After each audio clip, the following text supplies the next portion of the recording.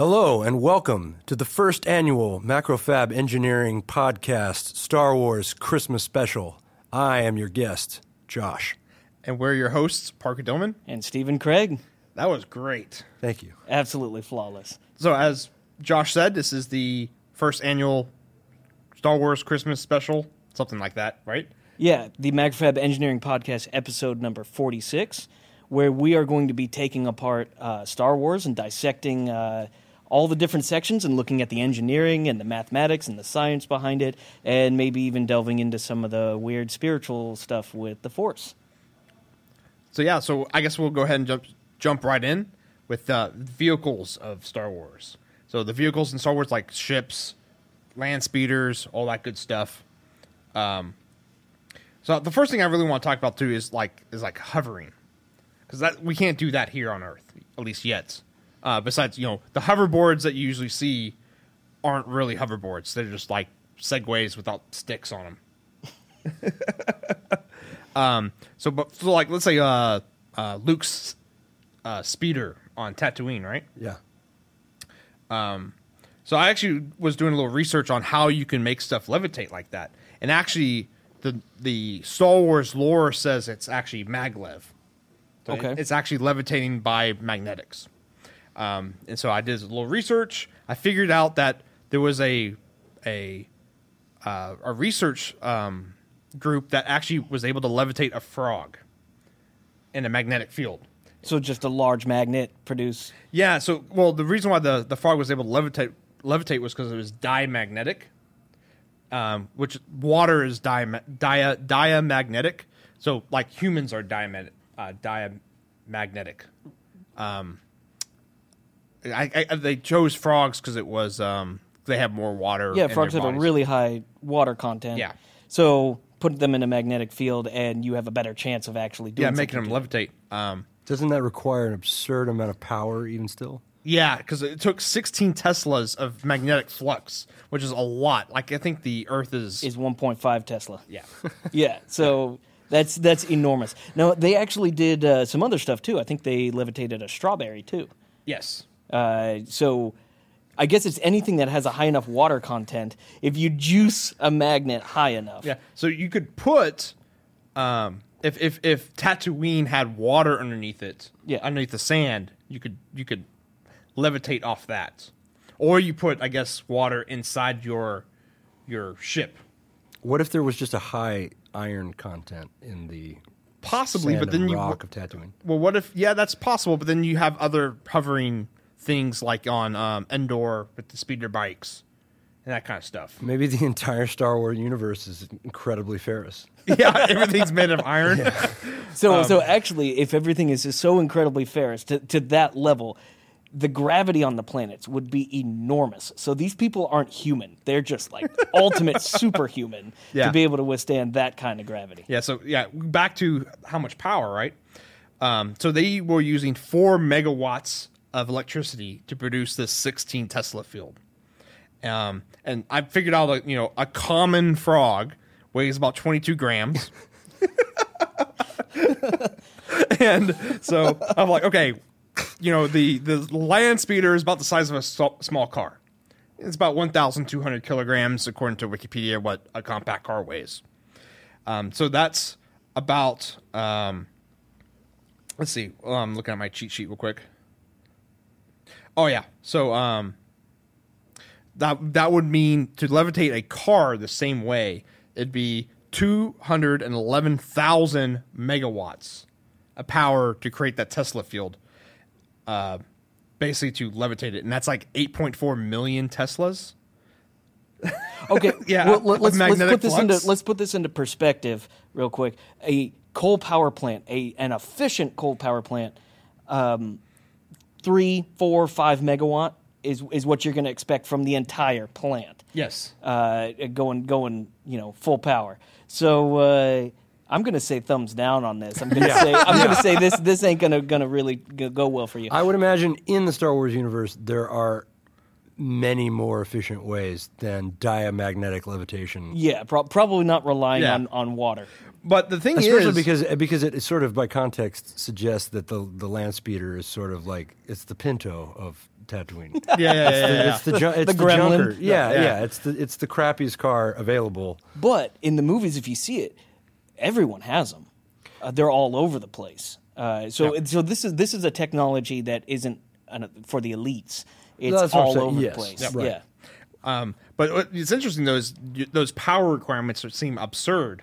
But if in the Star Wars universe they have crazy like hyper matter reactors and stuff, but if they just was able to master fission, like fission batteries, if you took a AA fission battery and basically took the mass in a fission in a AA battery and converted it all to energy, it would be 2 quintillion joules of electricity.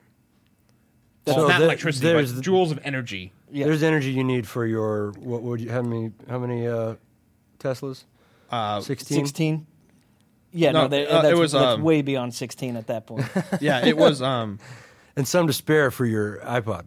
Yeah, right, right. So you Well, no, but your phone still has a 3% charge, and you can't get it past that. Even with your fission battery. yeah. So you got 200,000 megawatts that you would need, or that's actually watts is joules per second, and so that one AA battery, if you converted it all fission to joule power, you could actually run this hovercraft for 100 days, 113 days. Wow. So if they've mastered fission, which they probably have, yeah, that kind of stuff is possible. Now, a human underneath that kind of amount of magnetic flux, you might get all the iron ripped out of your skin, but it is possible. Actually, there's a great There's YouTube an link. X-Men movie about that. There's a YouTube link about the strongest magnet in the world. It's 40 Tesla. Just an absolute beast, and you cannot be in the building when they turn it on because it will rip the iron out of your blood. That sounds fun. It's that powerful, and it's funny too because in this YouTube video, the camera crew were too close to it when they turned it on, and it wiped all the footage they had course. previously before that, and they were a little bit perturbed to do that. It's a really efficient way to format your cards. Right, Yeah. right. But I think And that's your actually blood. the place where Format they your blood. levitated the frog. Yeah. So we need to post that link. It's a cool one. Oh yeah. Regardless, so if you look at the Wait. Let's go back to the frog. Okay. With all that power Yeah. and So the frog survived diamagnetic- 16 Teslas. Okay, right. So with the diamagnetic properties of the frog, could you ride the levitating frog? If you had more Teslas, probably. Or you To were small compensate for your weight. Yeah, or you were small enough to fit on the frog. So wait, what's the point? I just- of, what's the point of I- having speeders if we could just hover around on frogs? That's what I'm saying. Everywhere. That's what I'm Giant, saying. giant No. SUV-sized Still, frogs. what did you say? Common frogs. But just the common frog up underneath the middle of the chassis of the speeder. Oh, you just have the most efficient travel. you like- It's amazing. You walk up to the speeder and it starts croaking, Yeah. and you look underneath and it's just like 100,000 dead frogs frogs everywhere. underneath your speeder. And you fill up with tadpoles. Yeah, anyway. Yeah. No. I could see it Tadpoles being are like baby Back to the frogs, Future. sorry. There's a What Mr. do Fusion frogs in the eat? back where you Yeah. drop frogs into it, to recharge The it. frog capacitor. Right. Yeah, frog that's- capacitor. Yeah. So awesome. So that's how land speeders work in Well, Star we figured Wars. that out. Okay, Yeah, good. yeah. This has been put to bed. We understand it now. We got it Frog now. power. Yep. Yeah. Next. So in vehicles, another big one is TIE fighters, right? Yeah. Yeah. TIE's twin ion engine, Mm-hmm. right? And we actually have that technology now. There was Deep Horizon was the The experiment. yeah, For it that, was yeah. that was the satellite not a satellite, it was the Deep Space Probe for it. Yeah. It's Deep Horizon? Wait, that's the I Gulf, don't think it's Deep Gulf Horizon. oil I think it's well deep. that blew I up? think Yeah, that's okay. right. It's something about that. You could call that a science These are experiment, very so- different forms of energy. Yeah. Basically, though, how they work is you have two sheets of stainless, and you charge one up with a positive charge, one with a negative charge. Xenon gas goes through, gets charged up, then accelerates towards the other charge plate, and then shoots out the back of the satellite. And that's how an ion drive works. And they're really great because they're very efficient, because you only need to carry xenon gas with you. It's actually very similar to the way a vacuum tube works. Yes. But the problem with them is you don't create a lot of force. And these TIE fighters are like zipping around like crazy, and they're like some of the fastest fighters in the galaxy. Sure.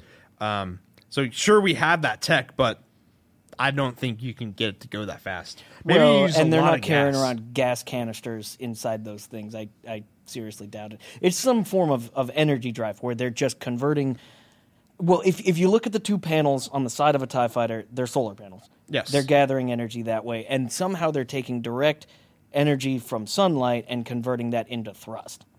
And how much thrust they're producing to move that quickly? They're somehow having like a greater than one unity on their solar panels. Sure. What happens when you go into the shadow of the Death Star or something like if you get behind the planet that's now in between you and the solar source? You just gotta hope. You just gotta hope that you don't have any rebels behind you. Well, in A New Hope, Fair enough. when everyone's on the Falcon and they're just about to be caught by the tractor beam, they see a TIE fighter, right? Mm-hmm. And I think it's Obi-Wan who notes that's a short range fighter.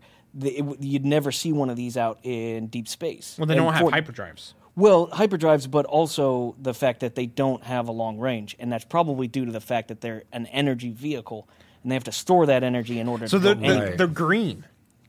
Green? Yeah, the TIE fighters. They're green. I'm sitting here like, Because as Yeah. we all Not know, the color. Not as the we all color. know, sustainability is real important to the Empire. Exactly.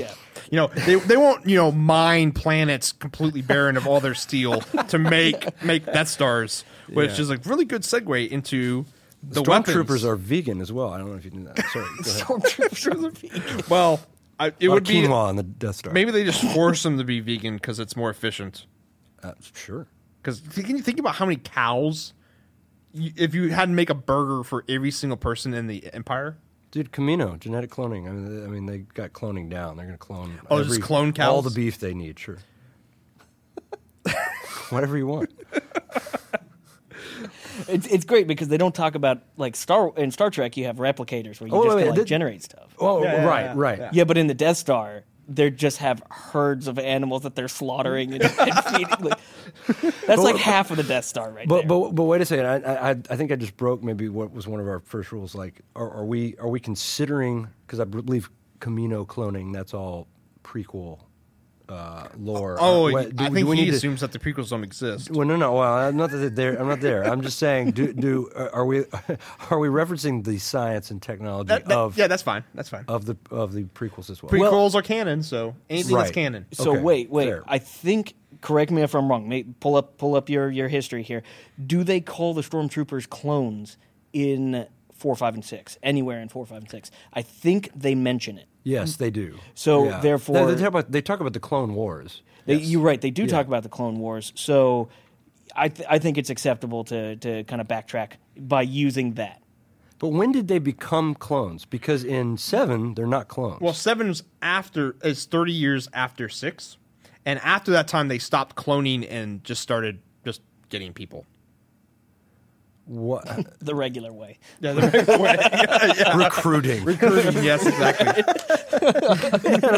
At a recruitment office. That's way less efficient Just all than those cloning. posters with Vader. I want you now. Yeah. Like, Wow. I can a stormtrooper doing the "we can do it" pose. right. Empire propaganda. I'm sure there's tons of it. And Oh, in yeah. the background I've is seen like some of that. this is the Death Star that's half complete. Yeah. So Never forget. I when I was a child, I remember watching Star Wars a ton, and I missed a huge part of Star Wars. I thought when they destroyed the first Death Star, the second one that pops up, I thought that was the exploded portion. I thought that they had didn't blow up the whole thing, so that was the same one. And when I finally came to that conclusion, I was like, "Oh, I've missed a lot." It's the whole thing about government spending. Yeah. Why have one when you have two at twice the cost? Right, exactly. And that being said, in fact, we were talking about this the other day. Did they have multiple? Were they making a ton of them? Death Stars, that is. Oh yeah, at the same time. Probably. Yeah, sure. Why not? Why not? They had a fleet. A fleet Star- of Death Stars. But what do they name them differently? No, because the second one is seriously the called Death Death Star. Star 2. Death Star 2. Right. Okay. They got smart in episode 7 and named it something different. Right. Well, it was The rebels slightly will never different. figure it out. Yeah, no, actually, the best part of when they blow up Star Killer Base. Star Death Killer? No, Star Killer Base. Is that which what is it's actually called? Star Killer Base. Base, And that's actually was the original last name for Luke. Skywalker, yeah, Starkiller. Yeah. Really? Yep. So it was a homage. I think that was a to good that. move to change the name. Yeah. Anyways, I completely forgot where I was going with that one. Anyways, we'll go on to the Death Star. So we're in the That's a weapons of perfect Star Wars. segue Yeah. into the Death Star. Yeah. Okay. So the Death Star is ginormous, right? Nothing- I mean, they even say that's no moon because they think it's a moon. But the thing is, it's actually pretty tiny. It's only 160 kilometers, I think is what it was. By what measure? What? Well, it's 160 kilometers in diameter. No, I know, but like, I guess well, I'm okay, trying so to do this all Earth's- night. But what is your source on that one? That source, the Wikipedia.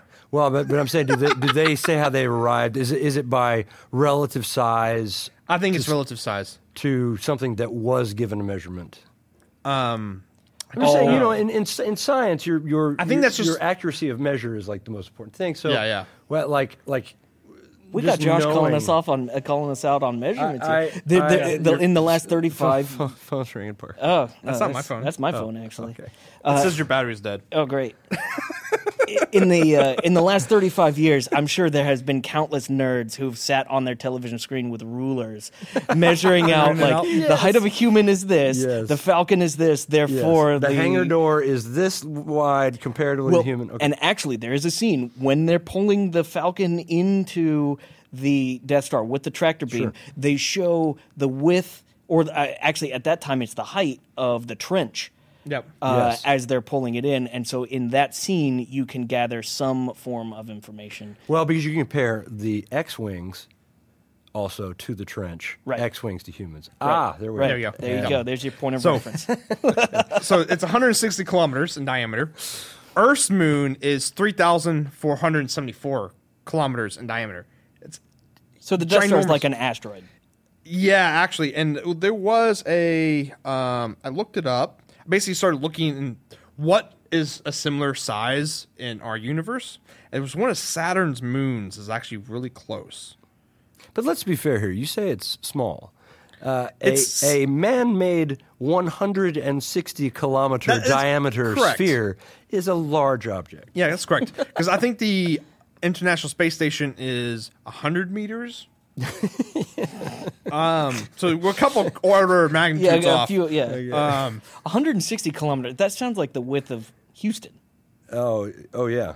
Yeah. It's Yeah. probably a little smaller than Greater Houston. Yeah, than Greater Houston. So convert Houston into a sphere, and you have the Death Star. I found it. I found it. The moon Methone, which orbits Saturn, has a diameter of about 160 kilometers. yeah. So there you go. We have that in perspective because I've seen that moon so many We times. know now for sure methone was George Lucas's inspiration. Yeah, exactly. we go. I don't know if Death it was Star. discovered by then, but that's They didn't besides the know point. it. Yeah. Anyway, so you have this ginormous warship, right? So I actually found a group of people who actually already did all the calculations for me of how much steel you would have to build this thing. And it's funny, they use the density of a warship that we build and just scaled up to the Death Star. I can't wait to hear this. The cost of the steel alone would be $852 quadrillion. Just the raw material. Just the raw material. And that's about, let's see, 1.08 to times 10 to the 15 tons of steel. So 15 zeros. Yeah, it's just insane. Does the planet Earth even have that much? Yes. Really? We can build like So we've got this. Yes. This is I good. think it was like we can build about 100 of these things. Oh. We have there's No problem. Wait. You pull that much steel off of the Earth. You've changed the Earth's Oh, mass oh, significantly. significantly, You yes. change the orbit of the Earth in that case, and it's lighter damn, it's Yeah. lighter, so it's going to get closer to the sun. We're not fixing global warming by making Death But Stars. we have a fleet of Death Stars with which to escape the Earth. Yes. But so anyways, we produce 1.3 billion tons of steel a year, which sounds like a big number, except that when you compare it to 1.08 times 10 to the 15 power, it would actually take 800,000 years to mine all this steel. So they have a lot of people mining steel to make these Death Stars, especially when they make Death Star 2 in like 6 years. Droids. Well, lots of droids. We have to make the But droids. how much steel do you need for the droids to build the Death Stars? Death Star. Yeah, okay. And then I'd looked into, because the big thing about the Death Star is it can blow up a planet, right? Sure. And so I basically Googled how much energy would it require to blow up the Earth, which is probably awesome on my. Thank you, my Google, because you have answers to exactly. everything. And I went with the answer with actually obliterating, because like there's energy required to basically wipe the surface of the Earth. Sure. But I want complete, Molecular utter separation. molecular level obliteration You of want the planet. Alderaan level of destruction. Exactly. Yeah. And that would require, hold on. It went, okay, there it is. 2.24 times 10 to the 32 joules of energy. Okay. That's a, All of these numbers are well outside of Yeah, just this is- understanding Give me them. some megatons, man. Like Yeah. how Yeah, many? yeah. How, okay, how so many, how, okay. how many this- Castle Bravos we talking? So this is this thing. Yeah, this is the thing. In 1 second, the Earth, the sun generates 3.8 times 10 to the 26. So it would take about across the 6. entire surface. Yeah, across the time. So it would take 6.8 days of power from the sun to blow up the Earth, which doesn't actually sound like a lot. Well, actually, okay, so come to think about that. If you roll that over to, I may be jumping ship. No, that's fine. If you roll that over to what the Star Death Killer, the Death Star Killer? Star Base Killer. Star Base Killer, whatever the thing's called. If that thing Star Killer Base. consumes an entire sun, then it has way more than enough energy to destroy the planet. It destroys, what, 5 planets when it shoots its Yeah. Yeah, it something kills like a whole that. system. holds it. Yeah. And so it could do that 10 times over. Yeah. 15 times over. Wow. Interesting. And Yeah. yet somehow contain it within itself. So we're going to get there. We're going Okay. to get there. I actually did research on this thing as well. I have no doubt. And so I guess that's we can go right into Star Killer Base, since it's similar to Death Star. Please. That's the thing, is like when people first started like that movie, people like crapped all over that weapon, Star Killer Base. People Why? complained about it. I did. Yeah, Why? Because it's ridiculous. but the thing is, it makes come way more on. sense than a Death Star. It totally does.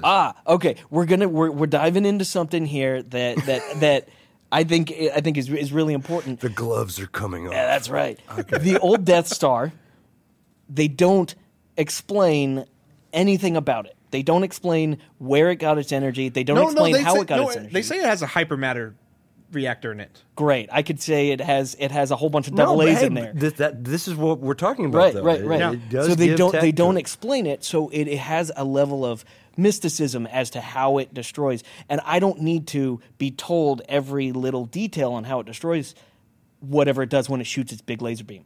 But the Star Base Killer, whatever it's called, it is very clear how it accomplishes its goal. It consumes a sun worth of power and then launches that out. Now, that is just not physically possible.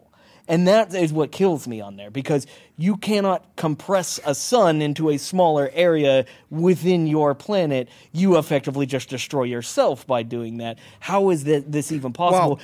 See, this is what's going through my Parker mind. solved Whereas, it. like, He has No, I the didn't. solved I it didn't face. solve this, but Okay. you have to realize in the Star Wars universe is the First Order or the Galactic Empire. They basically have mastery over every single force. sure. Magnetic force, nuclear force. They can Except for the Force. except for there's Darth Vader. There's a who few controls- people who have some Right, mastery. but in terms of like institutional widespread control. Well, what about the First Orders and the rumors that they're going to have force weapons? Force weapons? Well, that's That's coming up, right? to be discussed. To be discussed. Anyways, so they have all masteries of the Force, so I think they could have solved the problem of basically, because they're going to suck in the sun, right? Right. And basically they're going to be compressing the sun down into a smaller space that's the planet, and so basically you'll be creating a black hole. But I'm going to assume that the engineers in the First Order have solved that issue with some trickery. Well, okay, so let me go into a quick. Well, the think- black hole itself would destroy the whole system. Correct. Well, what if, well, that's if everything got near its event horizon. What if you made it so small that its event horizon was small? The mass of a black hole in the center of a solar system would, with it, fairly quickly pull in all the planets. Most the common thought right now is most galaxies have a black hole that keeps the galaxy together. Supermassive black hole. Right, but Different solar systems do not have black holes themselves because they just would not exist. Yeah. No, of course. So, Yeah. so here's the thing: a sun keeps equilibrium, or not a sun, a star keeps equilibrium due to the exploding force outward and gravity inward. Pulling inward, right. So that's how a sun maintains its basic mass and shape. So constantly near the center of a sun, you're converting elements into heavier elements. Once a sun has converted its internal core elements to lead no longer pushes out at the same rate that gravity pushes in, so a sun collapses. I thought it stops at. I thought it stops when it's at iron. Like not the whole thing doesn't become lead. No, the whole thing doesn't become lead. Right. So what actually you get one of two things depending on the size Right, of the the star. white dwarf or the The white dwarf where it explodes outward, or you get a collapse, a complete And the collapse. white dwarf is the stable collapse. Right. Supernova full explosion. Okay. Exactly. So, in order to compress the sun into, or whatever they do, into a smaller area, you have to add energy to do that. Correct. Because you have to compress more into it. So, you would more rapidly be converting. Well, yeah, you can just siphon off from the sun that you're sucking in that energy. But wait, if you can target the sucking of said sun energy, Yeah. you might as well just suck up the planet you're trying to destroy. Save yourself a step. Well, the thing is, the Star Killer base could actually, when it fires its weapon, the energy that comes out of it actually travels at sub-hyperspace. That's what they call it. And so it can actually almost instantaneously travel across the universe and hit whatever you want. But it takes time in the movie. It actually travels. Very Well, dramatic. I very think that was- dramatic Oh, extremely. time. I think that for was, everyone on their balconies too. Yeah, I think that was J.J. Abrams Yeah. stuff. But if you actually very read, Bruckheimer moment of Yeah. Force Awakens. Sorry, continue. See, so the idea I think would have been awesome if they didn't consume the entire star. If they grabbed some power off of it and then shot that, that would make more sense. to me. well, they That makes less fired awesome They sense. fired almost twice. So they fired cons- 5 times. they- well, no, shot is shot. 5 Right. bolts or whatever. yeah. It's a shotgun star killer. It's a shot. It's a sawed-off Yeah. planet It's a shotgun. So a targeted sawed off. That's right. So that sun that they were, or star that they were stealing energy from, gave them 2 shots. So they kept some reserve Yeah. in there for shot number 2. Two firings of multiple shots. Yeah. Right. And I actually was thinking is sure you have this like thing that can shoot the star energy out, but you could completely disrupt the solar system if you just suck the sun away and then hyperspace back off. That's what I'm saying. Yeah. Yeah. Like, Right, because then the planets just scatter. Just shoot They off. go. Not to mention the 50,000 other ways you would effectively be able to wipe out a planet before you have to destroy the star that the planet is Well, rotating around. I'll put it this way: is the Empire was never really good at like, Efficiency. efficient weapons and stuff. Yeah, if they're spending this much money to make a single laser beam, you'd think they could have committed genocide in a completely different way. You know? Yeah. Well, it's sort of like it makes sense in a way that once you have mastered the gun, the phallic, the elongated weapon, Sure. that at some point you hit a critical mass moment and you're just into the balls. Maybe that's why they built 2. That's what I'm saying. Yes, there it is. stars. Yeah. It just has to get bigger. I'm just going to keep pointing Yeah. to our Death The star. Star Christmas. Oh wait, by the way, do listeners know? Have we indicated that this is all being videoed? No. Well, would you like to do that? Oh yeah. So this is gonna be going up as a 30 normal minutes podcast, in. right? But we'll also have a video cast that'll be up on YouTube. So check that out. Yeah, check that out. Plug, self plug, meta plug. There we go. Moving on. Yeah. I guess that's it for the Starkiller base / Death Stars, right? I had one more thing I want to say, because this is going to be apropos later. You say there's a mysticism to the way the Death Star works, and I challenge that because of the fact that they say they use a hypermatter drive. They're using technical language that is admittedly meaningless, but still it's technical language, not mystical language.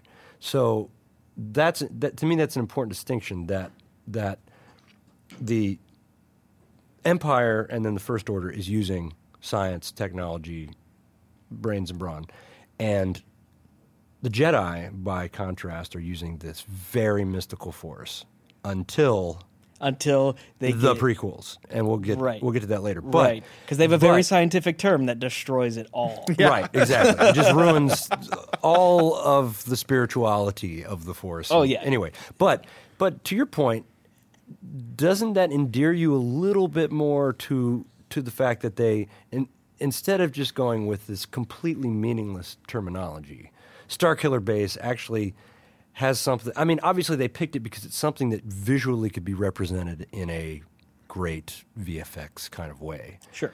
So in that sense, staying within the confines of, well, we have a technology and we're juicing it. It's the same thing that Han says, so it's bigger. Like, that was my favorite line in the movie. Just breaking the fourth wall of the Disneyfication of Star Wars in one glorious moment, with all the Han cynicism that we all felt. But still, it just worked for me. With Starkiller Base worked for me that like in a visual sense, it stuck with the rules in a great way that the prequels never did. I see. Okay, one rebuttal to that. Yeah. I have a curse in the fact that I'm stuck with an engineer's mind. So when I see something, I usually have to analyze how it does the thing that it does. But you didn't choose to do so with the hypermatter drive. Well, hang on. Okay.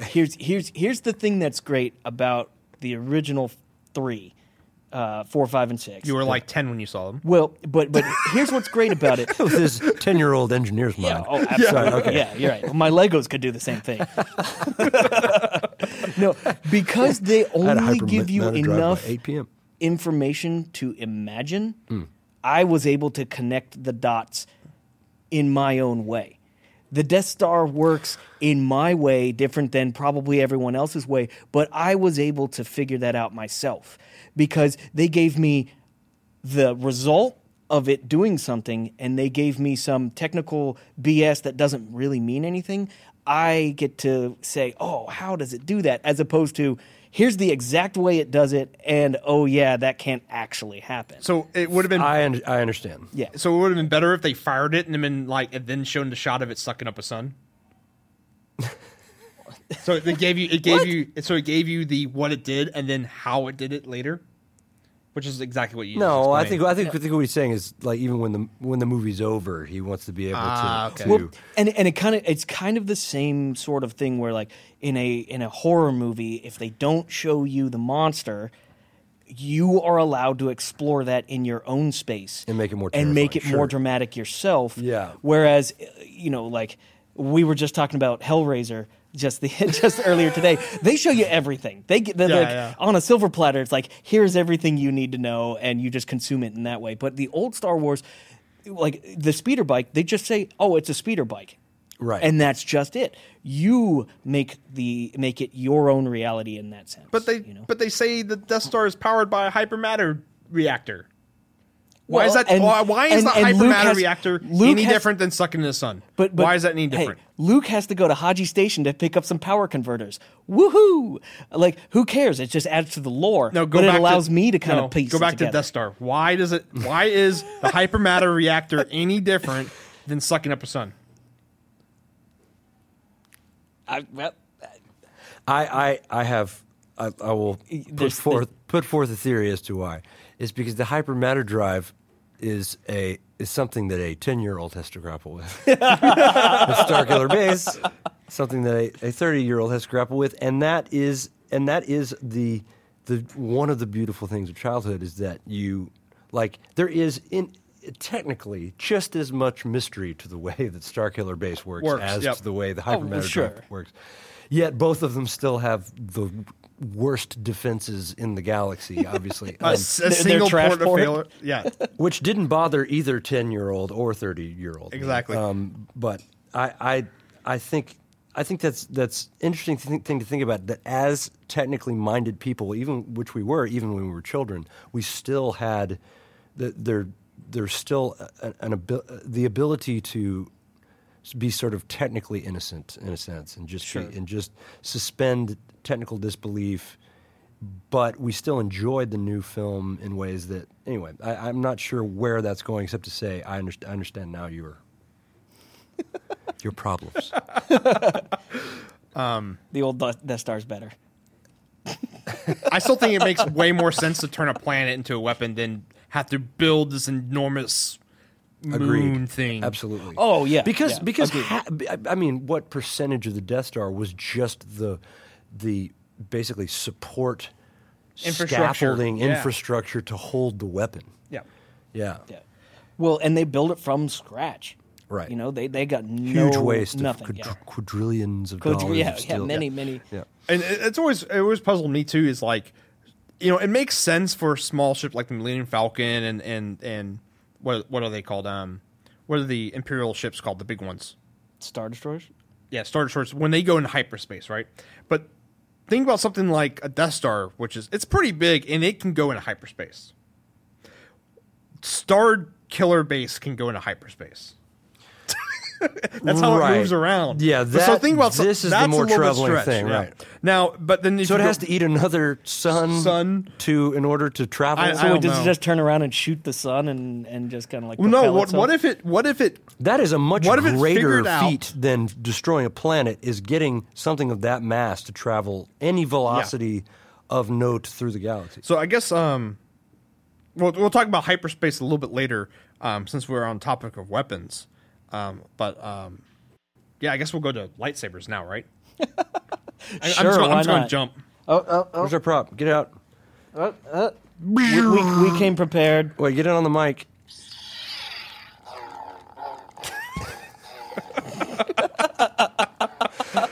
The force is not strong with this one. No, clearly not. Look at this. The bobblehead lightsaber. Yeah. So this is Steven's big topic. So lightsabers. Lightsabers are a mystery in the fact that they are not mass produced. Let's just put it that way. So a lightsaber is an energy device, and they kind of explain them as energy devices. That I think the biggest thing in people's minds is you have a energy source that you hold in your hands, and it extends out from your hand to a predetermined length. And they don't really go into it a whole lot in the movies, but if you read some of the books and go through the video games and look at the extended universe, lightsabers are effectively invincible. They are the most powerful weapon in the universe.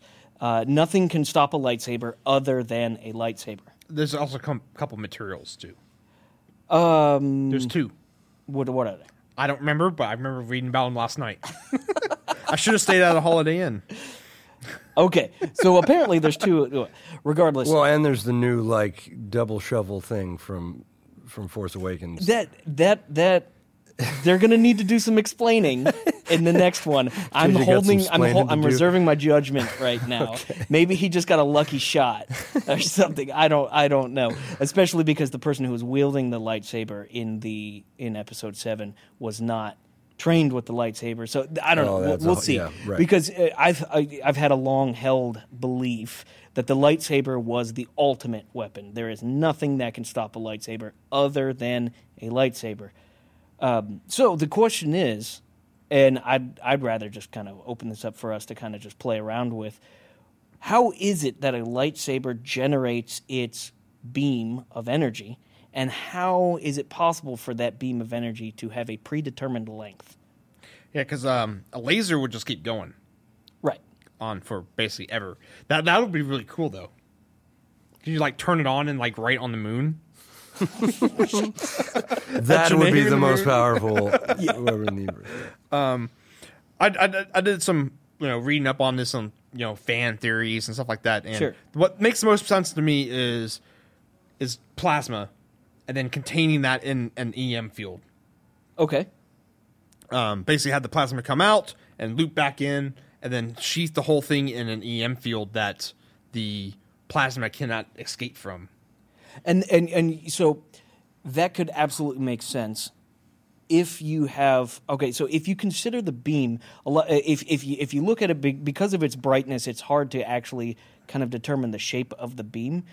It looks like the beam has a Round a top. round top, like a almost like a domed top, but there's nothing They're more pointed looking in the new. in the newer ones, Yeah, yes. right. But if you think of the beam to be hollow, have an actual conical shape, such that energy flows out from the handle, reaches to the end, and then flows back through the center of the cone of energy back into the device, that is actually possible, and we do that nowadays. We can, using EM fields, we can contain plasma. So that is one way of explanation. Now, it is important to note that in the lore, only a Jedi can create a lightsaber. A lightsaber actually is fairly simplistic. It only consists of a power source and two very specialized crystals that are aligned in a very specific way that guides the energy. And that alignment is accomplished using the Force. Correct. Right. And it's also not a very, first of all, it's not simplistic and it's not short. You can't just look at it and be like, yeah, that's the alignment. Apparently it takes study. You have to meditate on this, and it can take months to align these crystals. Sure. You have to be absolutely flawless with the alignment on these crystals. So the whole lore behind it is interesting and cool. But regardless, the concept might actually be possible. Besides the force aligning crystals thing. Well, yeah, if you're talking about just the plasma beam itself. Yeah. Which is kind of cool.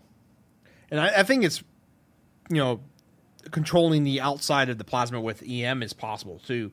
Because just look at like tractor beams in Star Wars, and tractor beams are electromagnetic devices, and that they're able to shoot a beam. Because the thing about electromagnetics or EM waves is that they propagate out like when you drop in a pool of water. Mm-hmm. They just radiate outwards, right?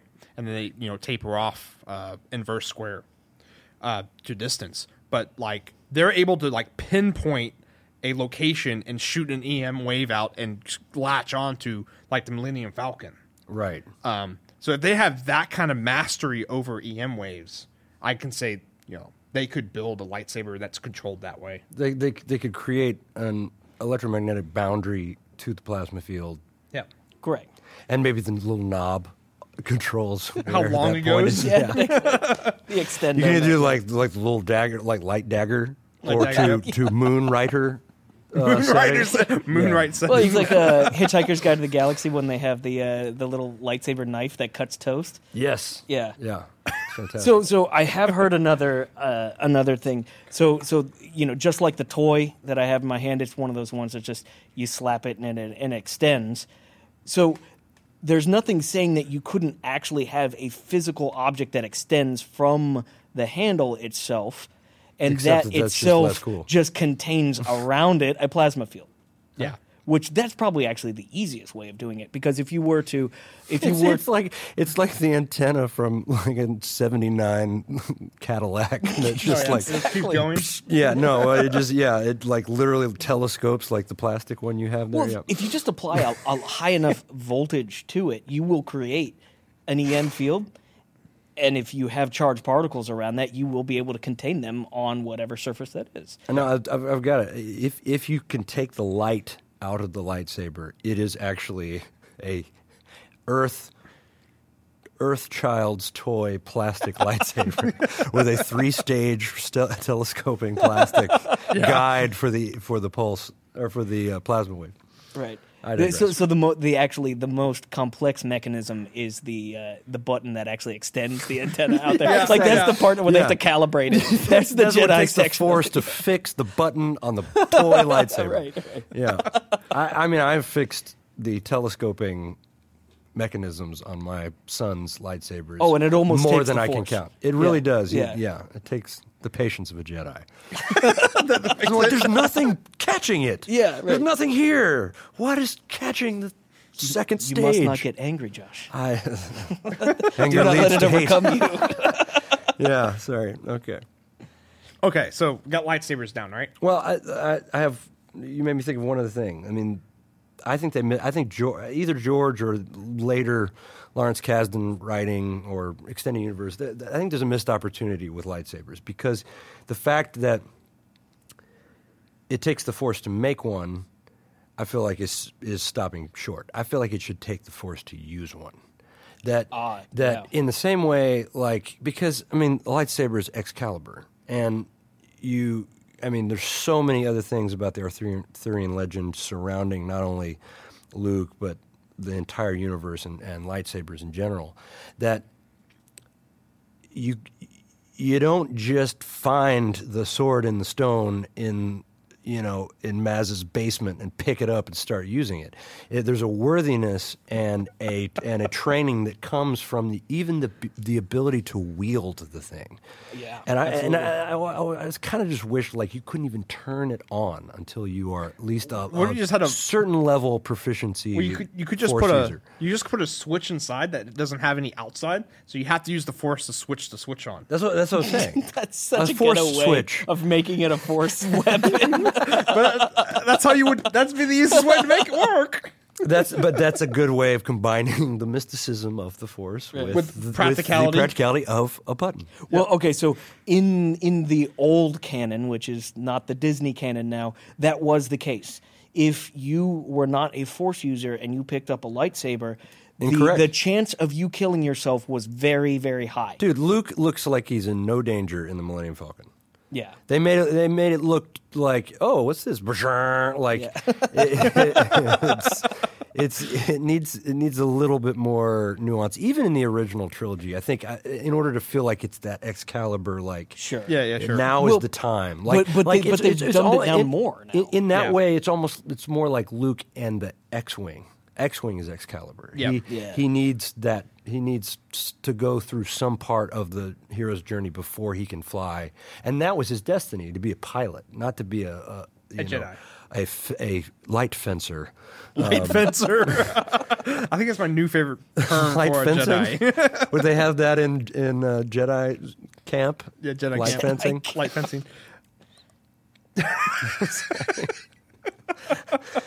Touche. Yeah. Ow, dead. The whole like being careful with lightsabers and stuff always reminds me of there's a Robot Chicken sketch. Okay. Where it's Qui-Gon and when he's cutting in episode 1 the blaster door open, right? Oh Lord. And yes. he's cutting it open and then he goes, "Here, hold this." And they fumble the lightsaber while it's on and it just drops through the floor and goes all the way through the ship. Like the alien's blood. Yeah, the acid blood. Yeah, same thing. It just goes all the way through, and you can hear like the droids going ah, and then yeah, it's freaking awesome. Then it punctures the hull, and the whole crew dies. Yeah. Yeah. Yep. That's the way lightsabers should work. Right. Yeah, exactly. All right. Actually, no, I got one more thing on that Okay, that go one. for So it. you drop the lightsaber, right, and it goes through. So let's say you're on the Death Star. You drop the lightsaber, and it starts going down because there's artificial gravity. Does the artificial gravity stop before it reaches the hole? Like, it just can't go anymore? Would it go through? I guess it depends on how you design the gravity That's field very in the Death interesting. Star. The hole would have to be the containment for the artificial gravity. Yeah. So if it exited that, then no. No. And artificial gravity, now that you bring it up, is a far more interesting and ridiculous concept, I think, than anything else we're Yeah, talking that's- about. Yet it exists in every sci-fi movie ever. It's just they just have it. Yeah. Like Well, there's but- no. Well, that's the thing. But Is we have a baseline. It takes 16 Teslas to hover a frog. Well, that's We're done. magnetic, We though. know what it is. Yeah, that's magnetic, though. We're talking like actually anti-gravity, which in this universe or in our mathematical formulas does not exist. Yeah. We don't have anti-gravity. You basically you're creating a space-time field. Yep. That's inverse of whatever is near you. right, which makes virtually everything we're trying to accomplish irrelevant because you have like microscopic control of space-time. Yep. Well, do whatever That's way you more wanna impressive do. than any other Than a giant- technology. Yeah. Than Star Sucker Base. Yes, Star Sucker Base that can kill 8 planets at once. So actually, the solution right now that's been proposed is, you rotate a ship in space and you can create an inward force, but regardless. Centrifugal. Yeah, control. right. The issue with that is that in most of our ships we have, spaceships now, they're so small that if you were to rotate them around their axes and you were standing on it, take Space Odyssey 2001 when he's like they're running on the edge? Yeah, they're running on the edge. The thing is, with the fact that our ships are so small, your feet would actually be rotating at a different speed than your head, just because everything is so compressed into a small circle that you actually feel forces way differently, and the blood in your body would feel forces differently. Oh, it just you suckles have your to feet. have an enormous Gotcha. circle. Like the Taurus Right, stations, like yeah. like the Taurus, you have to have an enormous circle to make the forces almost equal from your head to your feet. So it doesn't even make sense to throw something up there and spin it. So the one in 2001 would have. That one is probably close to working. It's probably larger. Well, it's larger, so it makes more sense. But it's not It's that not that big, yeah. It's not that big. But like, if It's you were still- to take the you space still shuttle probably right wouldn't feel now, like everyone would get jogging. messed up. Yeah, yeah. A hamster wheel cannot like No. Right. one with the radius of a human being is not going to be comfortable to walk. No, it would be on. Yeah, terrible. walk around It her. would be terrible. Yep. So, All right, so are we done with lightsabers? yeah, we're done finally? with lightsabers. Okay. Blasters now. Blasters. Okay, This is another big one for Steven. We'll rip through blasters. This one will be fun. So the interesting thing about blasters, and I did research just like Parker's been doing his research. They call them blasters for a reason in Star Wars because they are not laser weapons. Blasters do not shoot lasers like you would expect a phaser in Star Trek. So it is. It's not just pure photons. It is not light Okay. that is actually being shot. That's the interesting point. Okay, so I've got some lore to go over here. So blasters are not laser weapons. This is why the projectiles do not travel at the speed of light. They actually have a finite speed. You to can them. dodge them. Well, yeah. So a standard blaster has about 400 to 500 shots in it because it actually does have a magazine. Yep. There are two things inside of a Star Wars blaster required for it to produce a projectile, and that is a gas and a power charge. So effectively the way a blaster works is it uses this power cell of some sort to excite particles in a gas, and then it uses a focusing crystal similar to a lightsaber, but probably not so perfectly focused, and it excites the particles in this gas, focuses them in the crystal. Therefore, you get a bolt, and it travels out the barrel of the gun. So it's actually not a terribly unreasonable thing to think of. We actually already have that same general technology. Think of an old CRT television. It's actually about the same thing, although you're moving electrons, not particles in a gas. It's still the same sort of technology. And in fact, the electrons in a CRT television are traveling the speed of light, or very close to that. So we have that same general technology. Here's the cool thing, though, and this was some lore that I didn't know until I researched it. So you can effectively use any gas in a blaster. You could use just air, and as long as you energize it enough. There is a particular gas that they use in Star Wars called Tibanna, and here's this is cool. This blew my mind. Tibanna exists on Bespin, in the clouds of Bespin. You So guys Cloud City, know what? yeah. Yeah. Bespin is Cloud City. That is the planet to which they go where Lando Calrissian is. So Cloud City is a harvesting plant for Tibanna. So that whole place is a weapons manufacturing facility. Effectively. I did not know that. I did not know that. Lando is a warlord. That's right. Okay. That's right. A defense contractor. excuse Defense me. contractor And for the I'm sure Empire. he has a sweet defense contract. No, because they'll just change the deals at Super any sweet, time. baby. Oh, that's right. So Probably don't hold Tibanna him is a further. naturally occurring gas that is actually created by an animal called a Beldin, Yeah, which is a it's- floating gas animal, and it excretes Tibanna, and they grab it and they process it into weapons-grade gas.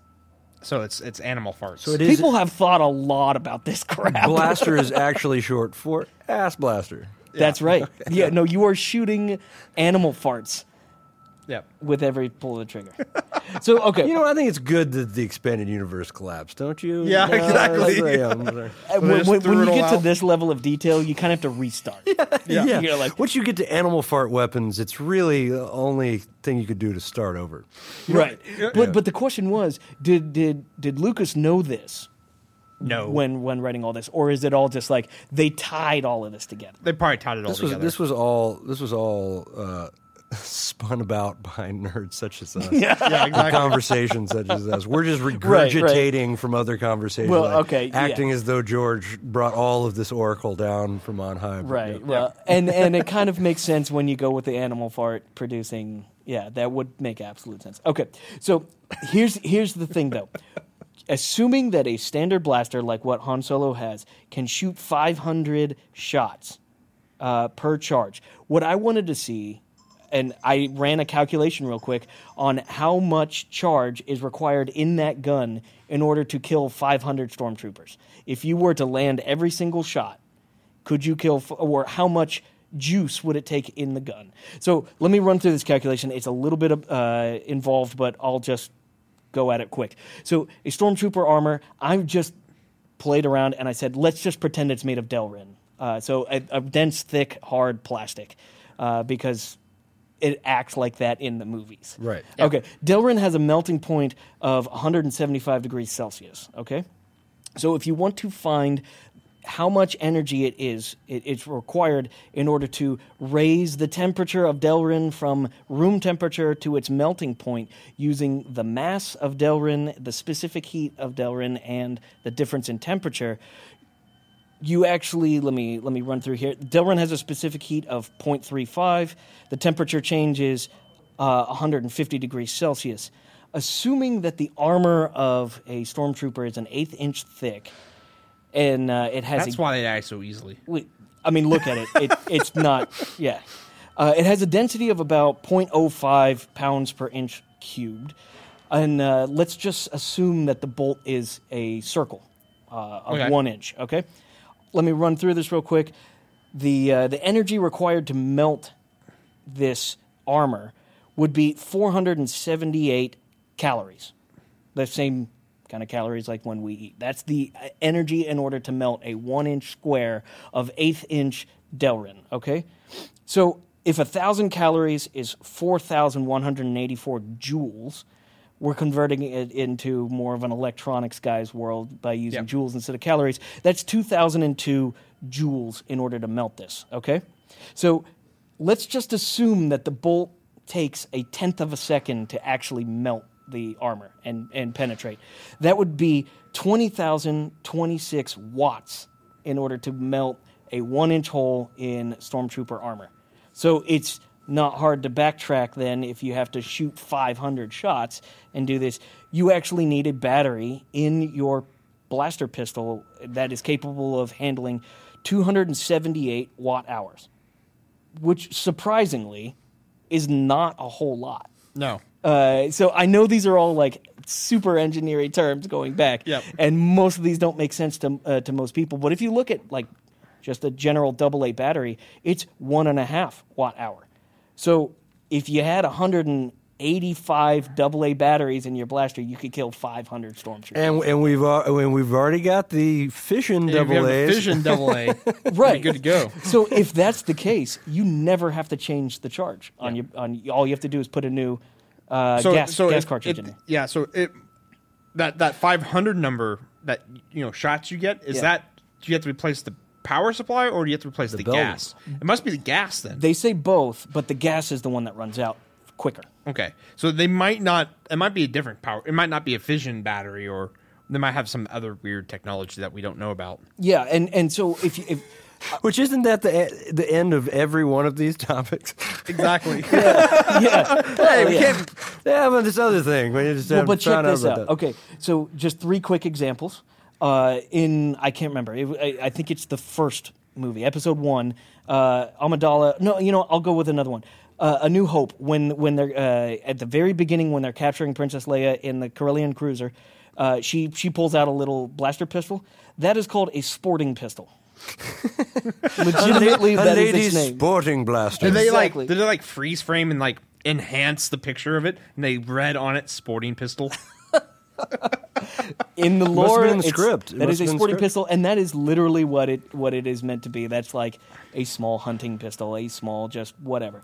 So that thing has a tiny gas charge and a tiny energy source. Han Solo, his weapon is a general blaster. It has a larger gas charge, larger energy charge. Now, in Empire Strikes Back, when they're getting into the Millennium Falcon at the beginning and they're leaving Hoth, in that scene when they're doing it, they're all running to the Millennium Falcon. A few stormtroopers come up and they set this giant gun on a tripod.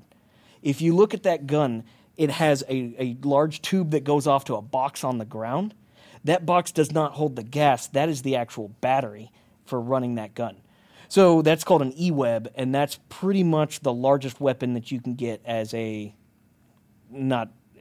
like a foot soldier can carry. Infantry In a way. weapon. Infantry, yeah. It's like the howitzer of blaster pistols. So, interesting.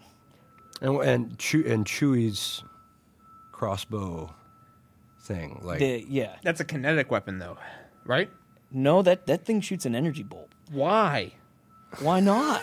Why does it need a bow then? A bow part? Oh, I thought it was a blaster too, just with the goofier. With a string on it. Yeah, I think that but was- But even in Force Awakens, they demonstrate that Chewie's crossbow is I think they did that incredibly because powerful. But I can't, if I remember right, I don't know if he ever shot that in the originals.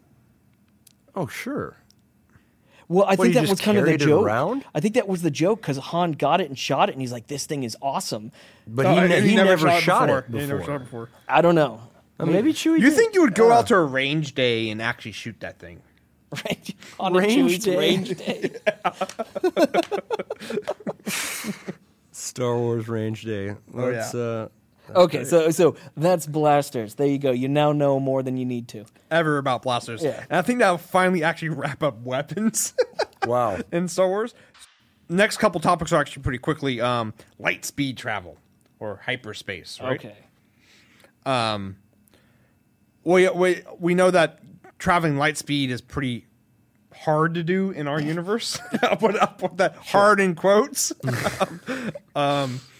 Basically, you need almost infinite energy to go the speed of light. And as you go faster, you get heavier and heavier and heavier until you just keep needing more energy. Well, they figured out a way in their universe to basically surpass that, right? And according to the lore, is you basically, when you approach the speed of light and you have a hyperdrive, is you actually get transported to a different dimension, the hyperspace dimension, and then that's how you, and the math and physics in that dimension actually work differently that allow you to go faster than the speed of light. So that's how hyperspace works here. Huh. Well, yeah, So it's because- basically like wormholes. Because if you're traveling around the galaxy, you're still not going all that far at light speed. No. You're not getting to the next star for 4 years. Yeah, from but here. so you have to go. You have to go in faster than light. Oh, speed. that's what I'm saying. Yeah. But this brings up a good point. Yet still, in Star Wars, Star Trek, and virtually all sci-fi, there is still travel time, Yeah. Yeah. which I mean, I'm sure one of your listeners is going to go, "Oh, you idiot!" No, these 50 stories have fixed that. But in terms of general popular mythologies, there's still as though they were boats on the ocean, like trying to get to the Bahamas. Like there's some time, yes, you're going very, very much faster than the speed of light, and you're bending space-time, and you're using other dimensions and all these other things. Yet, you need a good solid 30, 40 minutes sometimes. To actually get there. Or a week. Like these very human time frames. What's up with that? Well, wormhole tunneling would work like that because you're basically folding time space in half and punching a hole through it. Instantaneous. Yeah, that would be instantaneous. No, it's not instantaneous because you still have to travel the gap between them. The gap collapses to nothing, right? Not all the time. Wait, we are talking theory here, right? No, I'm talking about Star Wars. Okay. Now, what a universe that travel is instant like this, it would be Battlestar Galactica when they jump.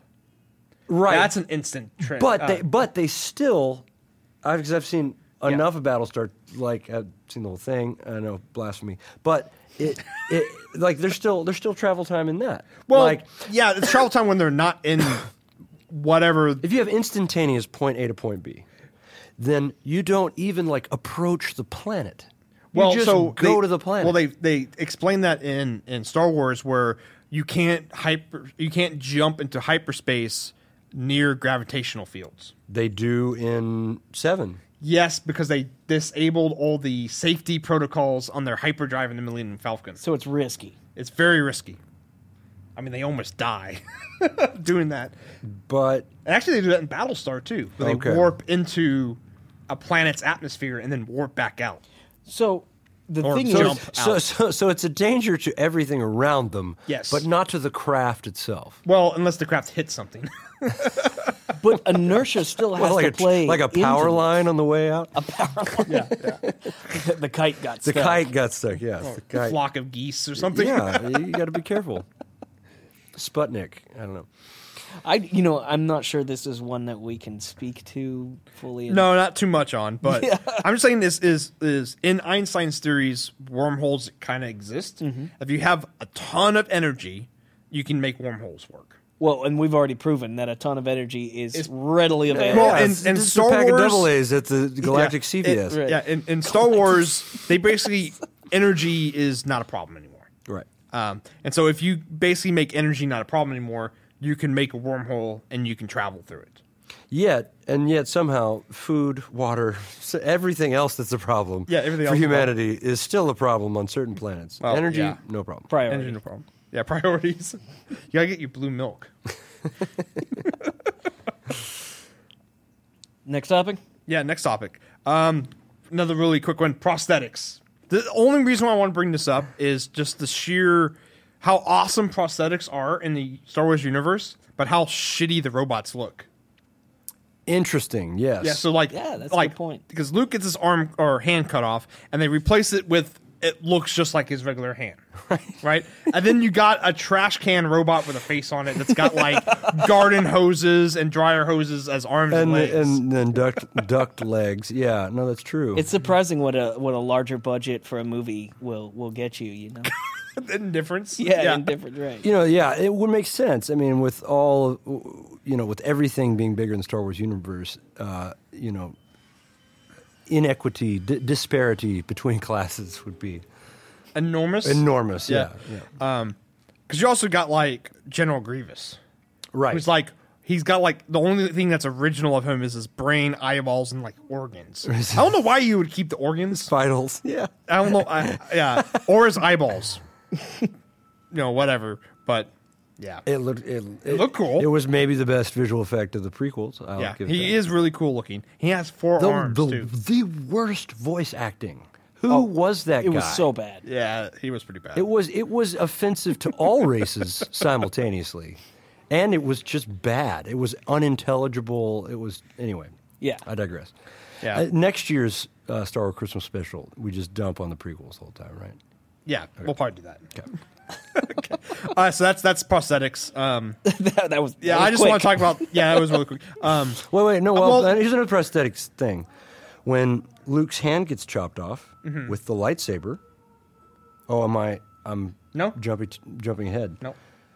How does the lightsaber get to Maz, and does she have the hand? Yeah, that's actually an RFO. Right. We'll cover that in a little bit. Okay. But quick answer to that: the big gas monsters on Bespin eat it. You know, Fart they, it out. they fart out the gas. Lando gets it, and Lando's like, "Well, you know, Maz would like this." So, You know Lando and Maz hooked up at some point. oh, multiple At some times. multiple Yeah, times. that's a galactic booty call right there. Yeah. Galactic booty call. Yeah. If she's into Chewie, she's definitely into Lando. Yeah. Okay, so moving on.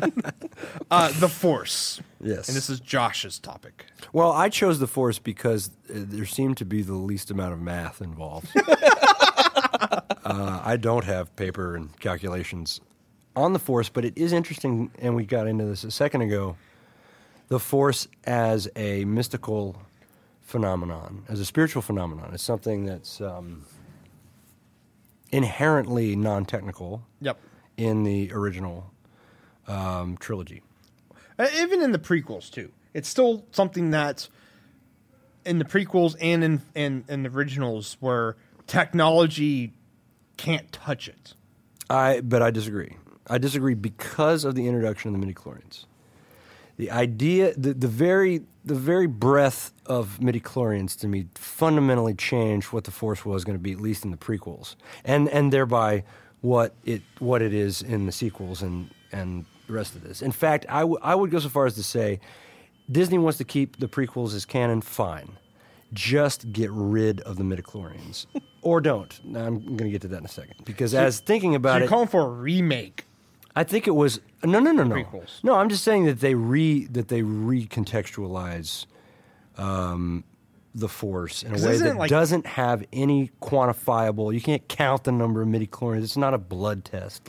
So was it's it a fundamental flaw? Well, okay, so this is where my research took me, is that the name and the whole idea of the midichlorians, basically it was a simple way to say that Anakin is badass in the Force. Sure. And I get that, but it was sloppy writing, it was everything about it. It pissed off virtually every older fan that saw the movies, including myself. But what's interesting about the midichlorians is that they are living organisms inside the cells of human beings. Yet somehow they are also they bind everything in the universe. They're yeast. In the galaxy, yes. They're just everywhere. they're neutrinos. Yeah. Yeah, neutrinos. But okay, well, so we have to pick one. Let's pick that they are actually living organisms inside the cells. So a living organism inside a say eukaryotic cell is going to be already very small. But what's interesting about that idea when I started thinking about it is that it reminded me of a theory that we've spoken about. I don't think you and I have, Parker. And I got to remember for Radioland, I was pointing at and talking to Stephen. Stephen and I had this conversation. I was telling him about a theory of consciousness that's been put forth recently by a anesthesiologist named Stuart Hemmerhoff, and working in conjunction with a famous quantum physicist named Roger Penrose. And we don't have nearly enough time to get into the theory, but it is fantastic. It is my so far favorite theory of consciousness. Oh, and just blow your mind. If you have any time after listening to this podcast and aren't going to just go immediately watch all the Star Wars movies, which I know we're probably not making you want to do, but Stuart Hemmerhoff, Hemmeroff, and the theory is that the structures inside every cell that we're aware of, eukaryotic and prokaryotic, are they're known as microtubules, and they're the scaffolding of the cells. They're these basically think of them as like high tension wires that hold the membrane together and hold the different components of the cell in place, and they're responsible for in neurons reaching out to form synaptic connections, and they're incredible just in so much as regular science, general science has held them to be, but they don't really see them much more than structural. Stuart Hameroff says wrong. They are the key to everything, and I can't really get into that right now, but the theory basically states that based on with the protein that makes up these structures, that there's a quantum vacuum inside these proteins that allow for non-local behavior in microtubules. And their theory goes on to say that it's basically this sort of non-local quantum communication between microtubules in neurons that is the signature of consciousness. So how does that connect to Star Wars? In a very interesting way, I think George, in his sloppy, like, throw it against the wall idea of midichlorians, if Hameroff and Penrose continue to be proven right on small areas of their theory, which they have even this year, some big news on that front. George Lucas may have actually predicted what is the meeting point of a fundamental force, a mystical characteristic to consciousness and molecular biology, and the ultimate tech, which is, to me, cellular biology. So in that sense, the Force could end up basically being the blueprint for that. And it makes the universe, the Star Wars universe, interesting in a whole new way, in that they don't call it consciousness, but in theories of consciousness that sound sort of new agey and hippy dippy, there is this fundamental and constant state of consciousness that's unbound in a sense. They call it proto-consciousness until you have a system, a technical system that binds it. So my first question is, how do you imagine that working? Like, obviously we have to transition from cellular, technology to hard tech. But can you think of anything comparable, maybe computer systems, computer networking to some degree, where you have a sort of a sharing of information, like, is the Force expressed in our world in ways that we're already used to? Like, I guess maybe the internet. Well, the internet, but like it sounds more like BitTorrent, maybe. I love it. That's amazing. I love it so much. That's amazing. And Pirate Bay is like the information hub. Yeah. Wait, how did we go from microtubules to the Pirate Bay? Parker. Microtubulars. It's kind of like, we talked a little bit about this before. I think we were talking about quantum mechanics a couple weeks back. And we're really bad at talking about that because we have no idea what we're talking about. Correct. And in any conversation where you say the words quantum mechanics, you need to say, I don't know what I'm talking about. Exactly. It's where, I think maybe that's where like deja vu and that kind of stuff stems from. Okay.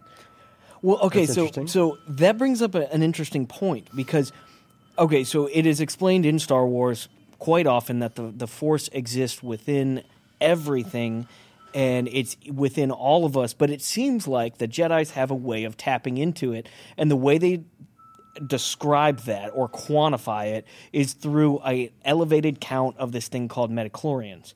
So what is interesting is, using what you just described, is it not possible then that the Jedis just have a way of tapping into and inherently controlling the way these microtubules interact with themselves and also interact with their environment. Yeah, because But they also just have a great Force user is just someone who genetically has more of them. yeah, because Right, and this thing is because the Force can even act on non-organic things, like raising Right. the X-wing out of the swamp. Right. When Darth Vader throws all the stuff at Luke when they're fighting at Cloud City, all that stuff. It's is the midichlorian goop. I guess if it's everywhere like yeast, it's just bacteria that's everywhere, and it's on that. How could let's say steel be affected by this Force? So the midichlorians are maybe what would be a technical term for it? Maybe they are Pathogen or no, that's like not the right term. like an electronics metaphor would be like a transducer.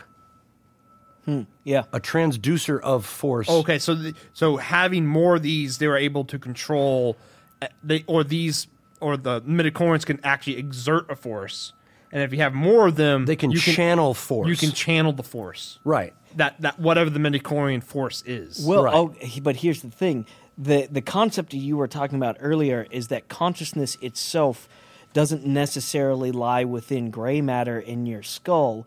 It has something to do with these microtubules and the tying together of the midichlorians and consciousness.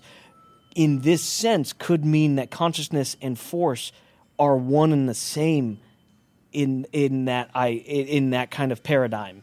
And if you can control consciousness at a fundamental level, Then you and control everything's Force. made of sort of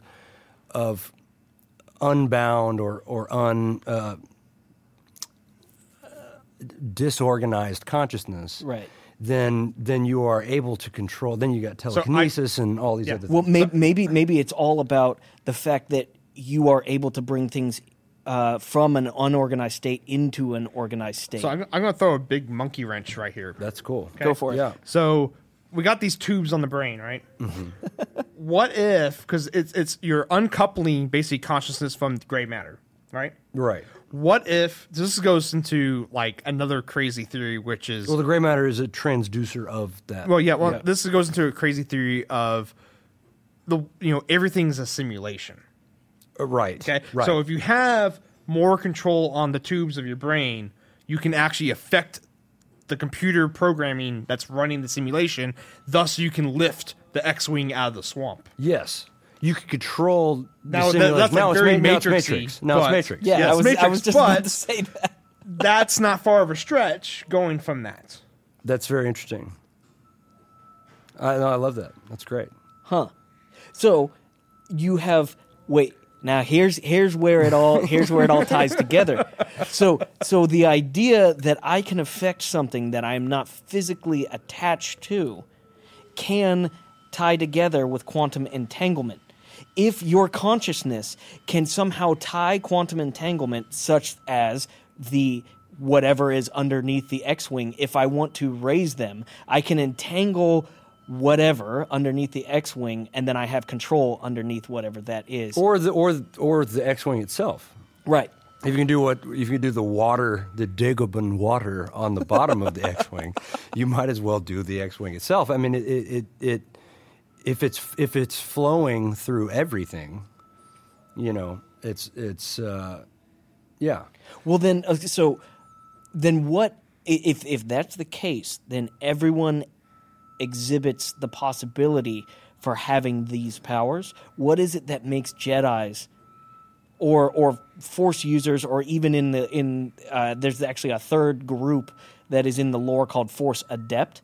A Right. Force Adept is someone who is born with these powers but has no idea on the spirituality of a Sith or a Jedi. They just don't- they exhibit the capability of using these things. But it's never trained. It's never expressed. trained. Yeah, yeah. They're more like mystics in a way. Right. So, what is the difference between those people and people who can't tap that power? Midichlorians. Yeah, We've come full circle. full circle. Well, and they haven't complained enough, and was it taking the red pill from Morpheus' hand? Yeah, right. There you go. So Jedi or is Neo? Nei. Oh my gosh. Yeah, I needed to sleep more before this episode. This is usually when I'm asleep during this is podcast. Josh's nap time. This is when you normally Right. sleep before we're doing the podcast. Well, so a quick aside into my second point, if you'll permit me for time, that's fine. of the We're Force. fine on time. A quick aside, a comedic. I literally just thought of this. There's no preparation in this at all. MIDI and chlorians. We should break it down semantically. We have MIDI, which I'm very familiar with, and chlorians, which I suppose there's some sort of form of there's some chlorine isotope in Star Wars. It's the combination of music and chlorine is what I'm trying to say that gives someone Force ability. There's Anyway. 128 channels available of chlorine controlling digital communication. Yeah, you have force velocity sensitivities, Right. and right. you have to learn to control those velocities. And here's what it is. Anakin had the ability to turn on Omni, so he could control all of them at once. All 16 channels. All of them at once. That's right, great. Yeah. No, it's So he's fantastic. like a really fine-tuned Casio keyboard. If you actually look in the back of his little laboratory, there's just a whole bunch of DIY modular synthesizers next to the C-3PO parts on the table. Yeah. Right. Right. Okay, Is well, that actually like Darth Vader's like thing? That's a synth. Is a synth. Synth controller? On his chest. yes. Well, it is now. Yeah, it was for me forever going to be that. He does, on his off time, he does like stand-up comedy, and he has his own soundboard on his chest that he can play. Yeah, To the beat of his. Right. And all the stormtroopers laugh because they know they have to. They have to. That's all that. You didn't laugh. I knew that he's not breathing. That's just noise. That's his noise gate. Yeah, right. We went from cerebral to stupid in no time And flat. who does that better Than the engineering than podcast. The engineering podcast. Yeah. Well, okay. So my only second point is not really super technical, so I'll try to keep it quick, but it can be technical in a certain sense. The Force, I think, is the main character of Star Wars. I haven't heard anybody talk about this, but this is a theory that, I feel like I could speak for a long time on this because it really makes everything that bothers me about what is now this huge runaway train of a story where so many people have had their mitts on it. It really is the thing that could guide the eternity of Star Wars that we have ahead of us. There would be a Star Wars film every year. If the main character is the Force, which I contend that it is in the greatest degree that it's the truth in Empire Strikes Back, which is the best, period. It's second most true in New Hope, but Luke is the protagonist. But there is... George Lucas said Star Wars is about the Skywalker family. That's what these movies are about. That's why Rogue One is not going to be a Star Wars film because it's not about the Skywalker family. And the Skywalker family is starting to shape up to be the balance of the Force. They are the ones who unbalance it. They're the ones who balance it. That the family is the container for the single protagonist. It's not Luke and Anakin and Rey and whoever she is this child of. It's not all these different protagonists. One protagonist, and expressed in different ways. In the same way they say that the main character in a Tarantino film is violence. And you don't watch a character develop in a Tarantino film the way that you do in a regular movie. You watch the violence develop. You watch it. The violence has a character arc. Yeah. The Force has a character arc in the best Star Wars films. And this is, I think, fundamentally why the prequels suck with a capital S. Because the Force plays second fiddle to terrible actors playing poorly written protagonists. With CG sets. Set amongst Senate proceedings. Like the reason that I enjoy The Force Awakens, even though it's Orlando schlock, yes, compared to other sci-fi films. But the reason I think it's great is because it's back to being all about the Force. The protagonist, in human terms, is split between Rey and Finn, Poe to some degree, Han. But the way the Force is kind of dormant and dead at the beginning, nobody knows about it, nobody talks about it, and then it kind of opens up like a flower again. And that's what excites me. If they're going to get anything right in the rest of this trilogy and the rest of time with Star Wars, it's that the Force is the center of Star Wars, not just as like the MacGuffin that moves the story along, but it is the story. Yeah. So, okay, so that brings up an interesting thing. 4, 5, and 6, absolutely agree with you on that topic. 1, 2, and 3 makes the Force feel tired because it's just another weapon or power or useful tool they can use.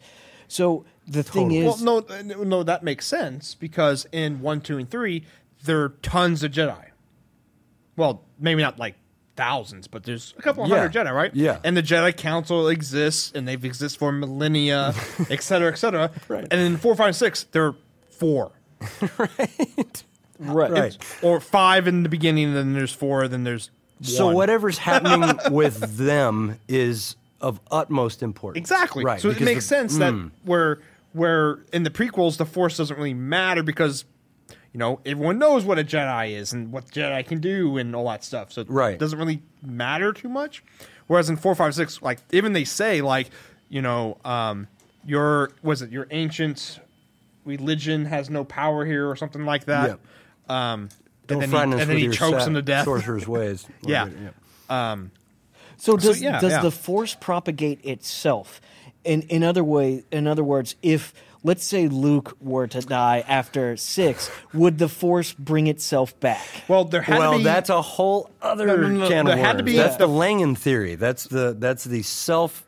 Let me get it correct. The self-processing, fulfilling. No. It's like the self-processing language. Yeah. It's a self-assembling, self-processing language. So if it's a fundamental thing, it will bring itself back about. This is the Immaculate Conception of Anakin and all these kinds of things. Right. It's that this thing is not a thing. It's a being, a single being. Right. That's too huge for a body. It anyway. Yeah, but that's very interesting to think that you're not going to have. I don't think we're going to have Rey's daughter. I mean, or son or whatever. Like Luke, to this point, we don't know that he had any children. Like the Skywalker family probably will end at some point because heroes don't have children.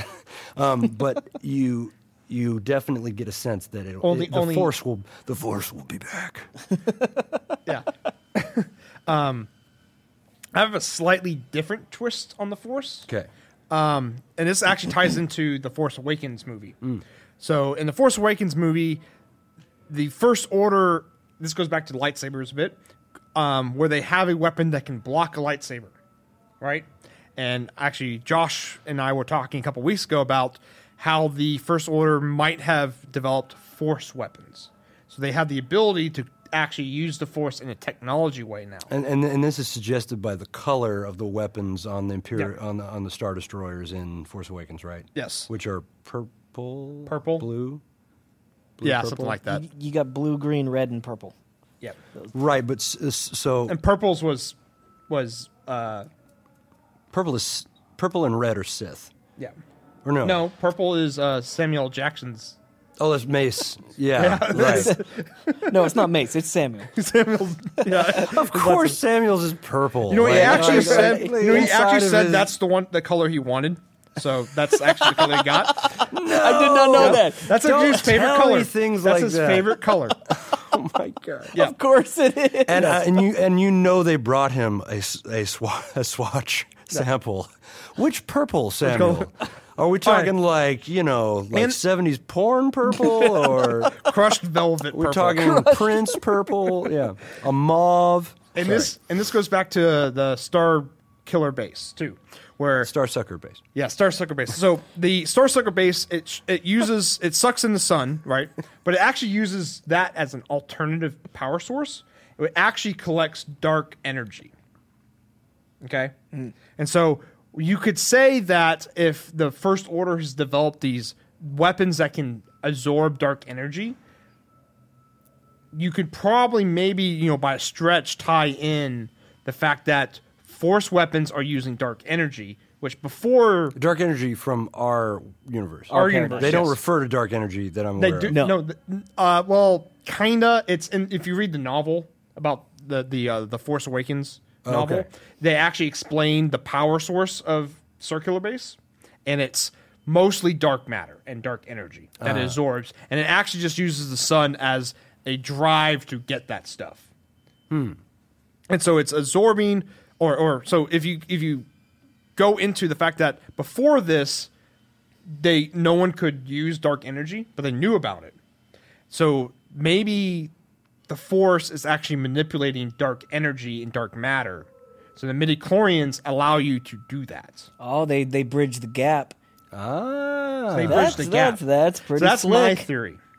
Wow. that's a good theory. So if you have a lot of midichlorians, you can actually, because dark matter or dark energy is like, it's some absurd percentage of our universe. Yeah. Yes. Yeah. And so I think it's 95%, yeah, something yeah. like that. So if you have the ability to control that, you can lift an X-wing out of the water. You Absolutely. can choke someone to death, etc. So okay, I will. I like yours better because it's more philosophical. But this is not the Macrofab philosophy podcast, right? Yeah. So okay. I think you're gonna find that many more of your listeners are and I think I like your version better now too, because it gives us something to put our teeth into instead of Yeah, just a being little this abstract, Way up, yeah. yeah. Well, I still don't know how. We have no idea how that would work because we haven't even, figured out what dark matter and dark energy actually is. Right. So wait. Here's the thing. We just know it's I will there. at the Starsucker base. I will rescind my hatred on it if that is the methodology. In other words, if dark energy is how it shoots its beams, how it gathers its energy, when it pulls in the sun, if it's extracting dark energy and exhausting all the actual matter, I don't know if it does that though. then that could make sense, and that would be an acceptable thing. I don't know. yeah. I searched that. I was like, I was like, okay, why? Because it's collecting dark energy and it's collecting the sun. And I was like, okay, are stars made of? Do they have a percentage of dark matter? And I could not get an answer out there. I don't think anyone has that answer. No. Well, I think in so much as it is matter, it is not dark matter or dark No, energy. I don't think so either. But dark matter and energy is what holds galaxy clusters together. It's the scaffolding along It binds which, them together. Yes. There it is. There it is. The bushes of love. We solved Yeah. the Force. Yeah, there it it is. is dark matter and dark energy. Done. Next. Now we're on to everyone's favorite one, the RFO section. All right, we and can yes, rip- we are rip through having an these. RFO section for Star Wars. Okay. What is your favorite Star Wars character? Robot and organics. The trash can robot in the Sandcrawler? sandcrawler, just because it is so ridiculous. Done. I'm gonna say for So yeah, favorite robotic robot. favorite droid has got to be the droid with which something is wrong in the beginning. He has no name. He's a nameless droid. The original R2 unit that falls over. R5. R5. R5. Oh, yeah. Where he shoots that thing out the top of his head and smoke comes out? No, he's talking No, about no, in no, episode one. in the line outside of the Sandcrawler. Yeah. Oh, no, it's you're talking it's the about red episode R2 4 then. unit. Episode 4 with the red Astro Droid it's actually like a trapezoidal shaped head. Yes. Yeah, Yes. and his motivator blows out. Yes, Yeah, his his motivator. motivator, right? Yes. Oh, what Duh, a his great- motivator. right. Well, if his motivator blew out, would he just become lazy? Yeah. You wouldn't want a lazy droid. No, you have you have to have lots of motivation on your droid. Yeah. No. I was always sad. It was like if he had just worked for another 10 minutes, he would have been the star of the show. You're right. Yeah. Someone should remake Star Wars with R5. And they just part out R2-D2 and like Luke never leaves Tatooine. until the next season. That would be hilarious. You know, like R2D2 and C3PO basically spend all 6 films in various states of disrepair. Like they're not that reliable either. No. You know, like But getting hit in the head with a giant blast cannon like R2 does like 8 times. yeah. It's explainable. He is resilient. But I mean, little R5, man, he could have been a Just the captain. motivator coil. Yeah. You know, this is going off subject about this, but the fact that when they go to the Death Star, right? Yeah. And R2D2 just plugs into the Death Star and just pulls information willy-nilly. It's like, there is no cybersecurity on the Death Star. There is no security or cybersecurity. And the fact There's that he has no the right wireless plug- anything. Yeah, he's the right plug. And the fact that also, it's not just a regular connector. It like goes in and It spins. looks super proprietary. Yeah. Yeah. And it's at the right height too. Like the perfect height for an R2 unit. Yeah. To go in there. R5 is just a tad bit taller. don't He know. wouldn't have been able to do it. If you look very closely, you got to pause it. You can see it says hack port. Oh, there we go. They make it easy. It's USB-D, I believe. Sorry. USB-D. No, USB SW. Oh yeah, Star Wars. Star Wars. Yeah. I think you missed the joke, but that's all right. Go for it. Yeah, now I got it. Go for it.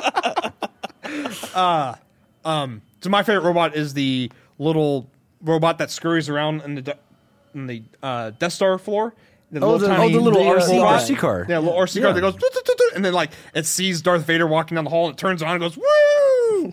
That's my favorite That's one. a good Well, one. and Mainly 'cause he doesn't have a lot of screen time. He probably performs cleaning functions. So he's like he's a space Roomba. Those exist nowadays. Right. Well, and he's terrestrial versions, but he's fast. Yep. You know, he seems like he's polite. He doesn't. Yeah. he gets out of your way. He gets out of your way, and he has some of the best Ben Burt droid vocalization Foley like that. I mean, the sound he makes is totally memorable. Yeah, it's great. awesome. Yeah. So I got a quick one real quick. Yeah. The worst robot in all of Star Wars, IG-88. Oh, And the reason why IG-88 is the worst, because the Nintendo 64 Star Wars Shadows of the Empire, he's a hard boss to beat. Yeah. He's so hard that he wins the I thought he would get.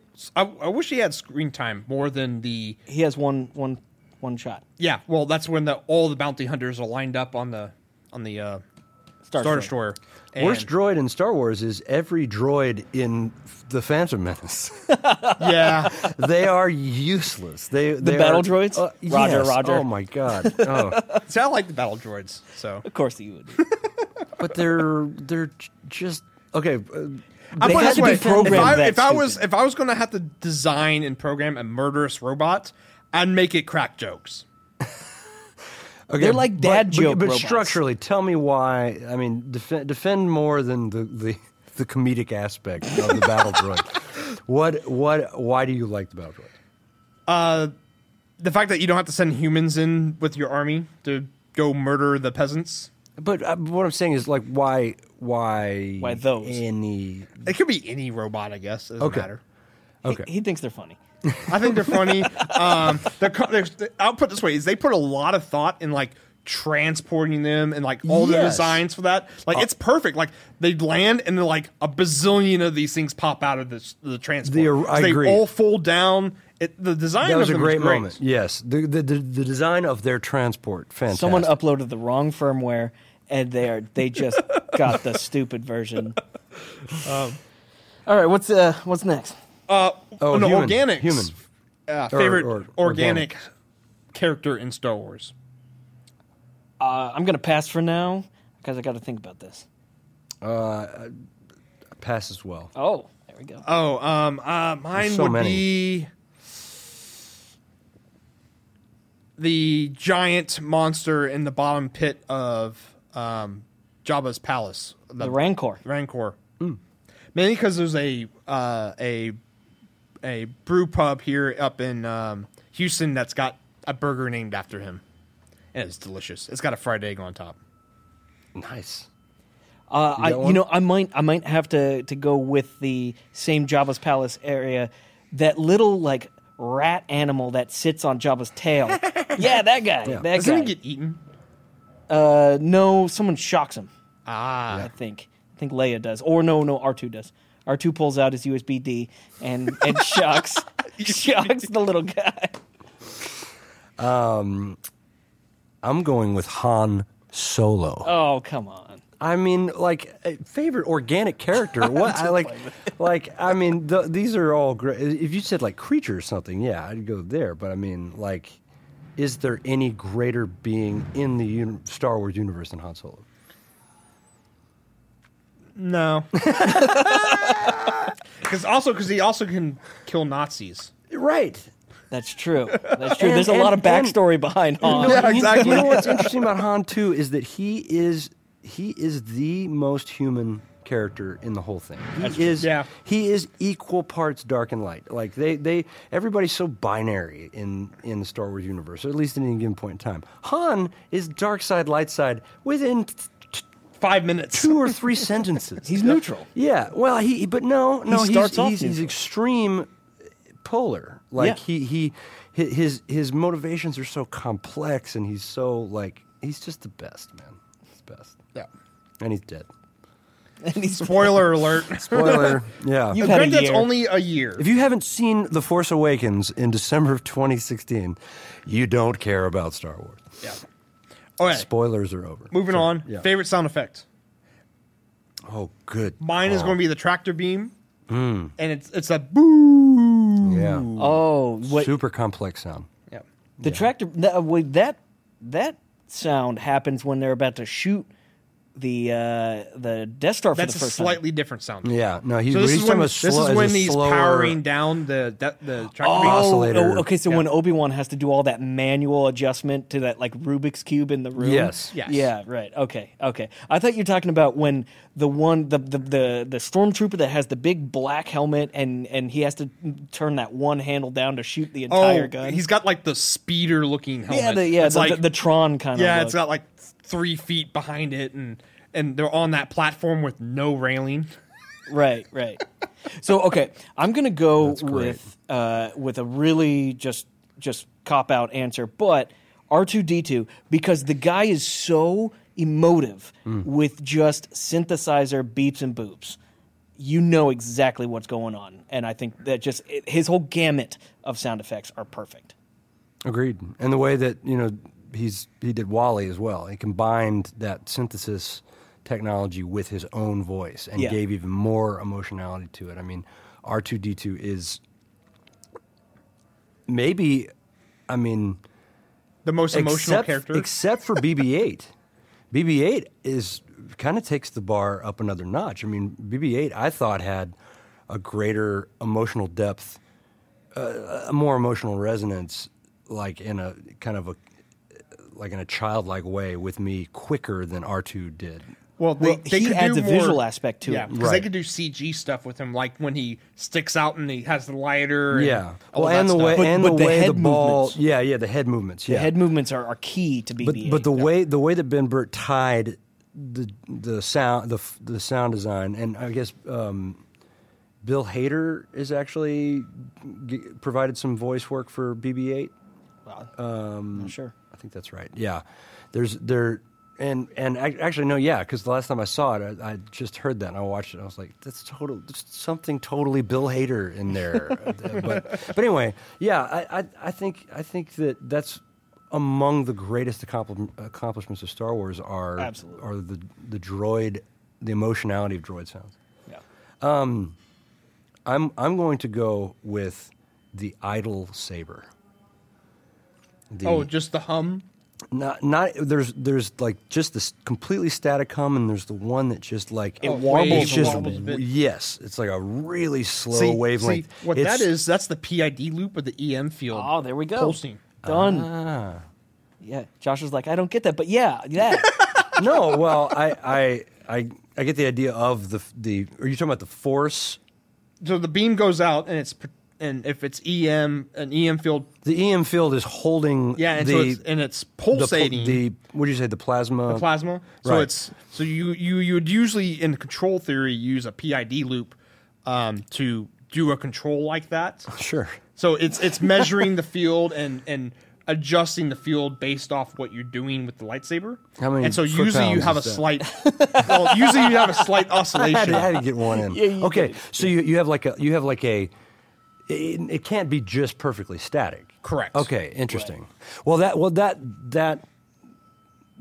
the sense, is that like this thing is not safe, even if Yeah. you're not using Yeah. it. It's like It has some life to it. yeah, it's got an element of unpredictability. That Yeah. is cool. Good one. Yeah. Okay, next on the list, the prequels. Do they exist? And if they do exist for you, Does what it- order do you normally watch the movies in? It's the oldest philosophical question in the universe. Does evil exist? The answer is yes. yes. They Yes, exist, they and we exist. must cope with them. Yeah, I think they exist, and I do watch them 1, 2, 3, 4, 5, 6. Are you saying that it would be an arguable point to watch 4, 5, 6 first? That's what a lot of people say. Okay, You fair. watch 4 and 5 because at the end of 5 is when Vader has been unmasked as being Luke's father. Correct. And then you go, then it's like cutscene. Watch 1, 2, and 3 to learn how Vader became, or Anakin became Vader, and then you go watch 6. That's actually what a lot of people suggest. That's dumb. Yeah, I agree. So here's the thing: if you take 100,000-mile view at the 1, 2, and 3, and you just say there's a kid who is a Force user, they take him, a bunch of politics happens, he turns bad. It's an okay story. Like that right there is fine, and that is what 1, 2, 3 exists for me as. It gave me context. That's it. And most of that context is given to you in 10 lines of dialogue in episode 4. Yeah. Yeah, right. And most of what you needed was already In the there. scroll Which is why text. 4 existed But for if- 26 years before. 4, 1, 2, and 3. Yeah. But without 1, 2, 3, we don't have no. Exactly. I think that the prequels are what I have to grapple with. This is like part of aging for a nerd. You have to realize 80-something% of people born after 1990 think the prequels are better films. This is, I mean, that's not the exact thing, but it's I know, high. but that's painful. It's painful, and what it means is we're all that it means. That doesn't speak at all to the objective, like, quality of either set. All it speaks to is we're getting old. Yeah, that's true. And true. but anyway, yeah. Okay. Why do some Jedis, when they die, disappear, and some just lay That's there? a good question. Yeah, 'cause I have no idea. Samuel L. Jackson would be an annoying ghost. Oh yeah, He yeah. would yeah. be so annoying. Wow, yeah. Yeah, why do some turn into ghosts? I mean, maybe you reach a threshold of Force use where you can come back. Maybe. Well, I mean, maybe it's what Palpatine talks about. Darth Plagueis, Yeah. bringing loved ones back. Maybe the Jedi are these evil, But- like The necromancers? necromancers, Where they can turn yeah. people to ghosts? hang on. The only Themselves. Jedis that we actually see as ghosts are those who in some way mentor Luke in some way, shape, or form. So Luke's just going crazy. So, well, no. Oh, yeah, that's great. so, He's just going so in other words, insane. do What a they appear great to those theory. who need it? Wait, say it again. Do they appear to those who need it? Interesting. So it's a delusion. It's not a delusion, but it's a seance kind of channel connection. Out of some form of requirement. Yeah, Anakin and Yoda are not seen by everyone at the Ewok dance at the end of Jedi. Exactly. Dude, that'd be creepy. They'd be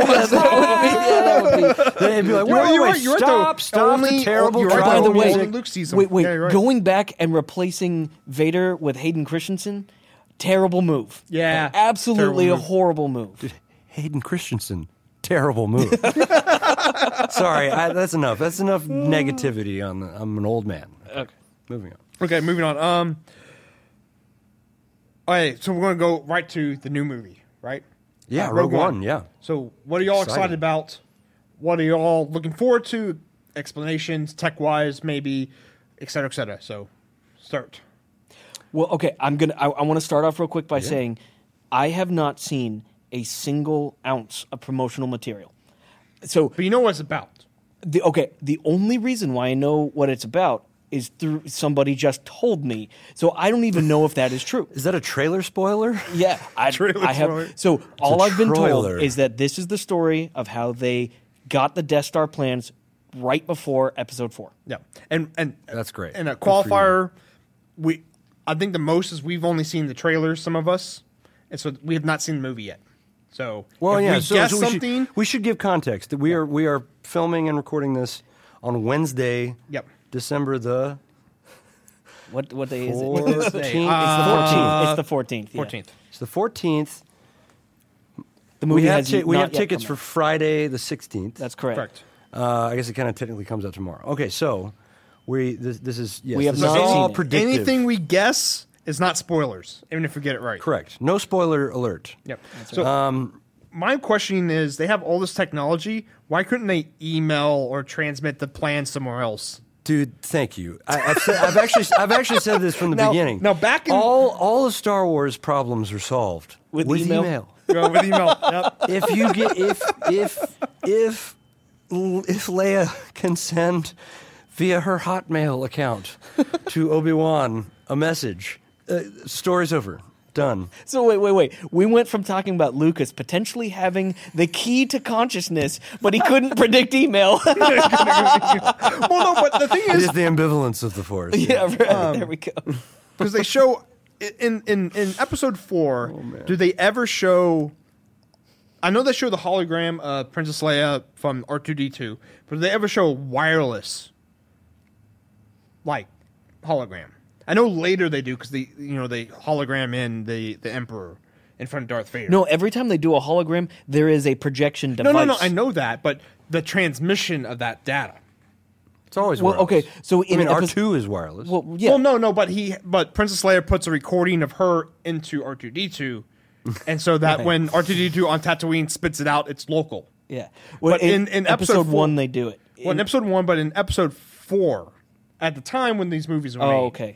In episode 4, was there ever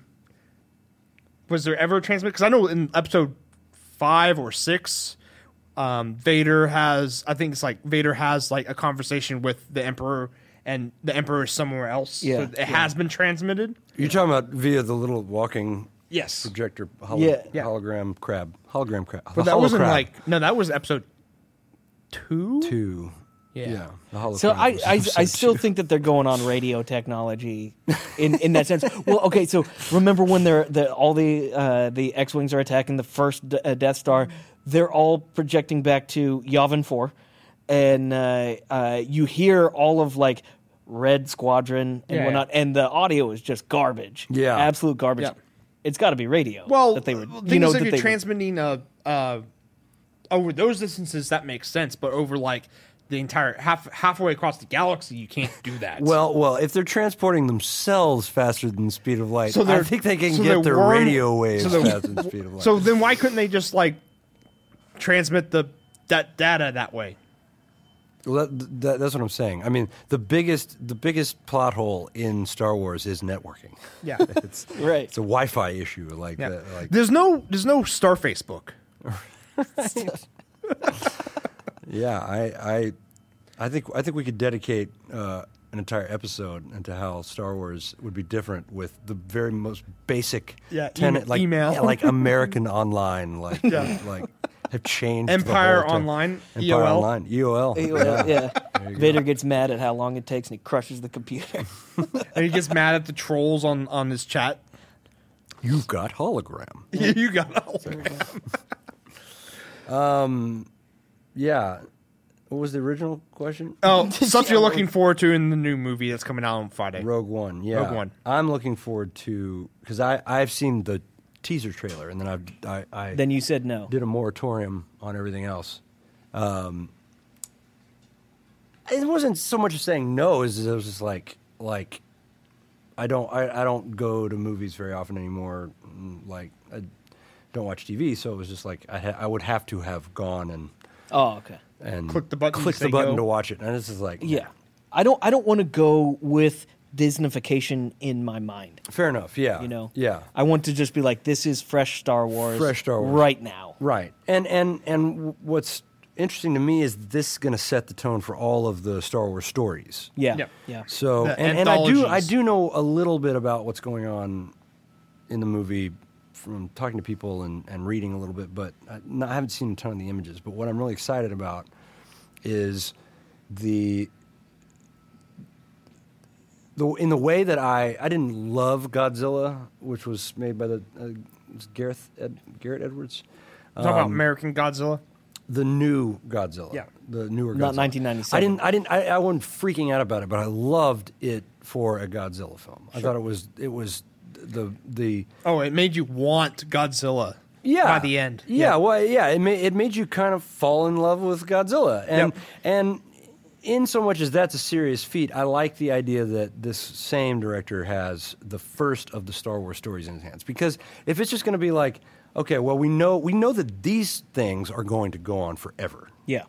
Once they run out of Star Wars films every year, we will have a Star Wars story every December. Yeah. So it's important that they get this first one right, and it's great that they're bringing. I'm been hearing the talk of Darth Vader, and that's awesome and stuff like that. But we need more information about Snoke. We need more information about the rise of the First Order. I think I would imagine a lot of that's going to be in there. Sure. You know what? I would almost guarantee you that there will be lots of tech about the Death Star in Rogue One. Yeah. Because this is all about the plans for the Death Star. So we may There's either gonna be- love there's- it or hate There's it. going to be like us, like in the background. We there's gonna should be, have done like, this episode hyper matter reactor with like a Boiler kilojoule room. output and all those like technical stats, and then Steven's going to be like, "Oh yeah." Yeah. I understand this. Do you think there's going to be a whole new technical aspect of Star Wars delivered by Rogue One I hope so, because it gives us content for next year. next year? Oh, for second for annual the second MacFab. annual Macrofab Engineering Podcast Star Wars Wars Christmas edition. Special. Yes, that's the whole title. So, And we're with full this circle. story, this is the story of how they got the plans for the Death Star. Remember in No Force users, probably, right? Yep, probably I mean, not. not in the main characters. I- She is not. There, she's, there she's has not to going be. a There Force has to be user. somewhere in it. They Right. will push it in somehow. Yeah, there'll be but the remember in, guy Return of the who's, Jedi, who's like. Yeah. They're all meeting in the council before they go to Endor, and there's like the third woman in all of Star Wars, Right. And she was like, many Bothans died to Yes. get these plans. I wonder if they're going to do another movie about how they got the plans the second time around for the shield generator on Endor. That would be Or cool. another one for the plans for Starkiller Base.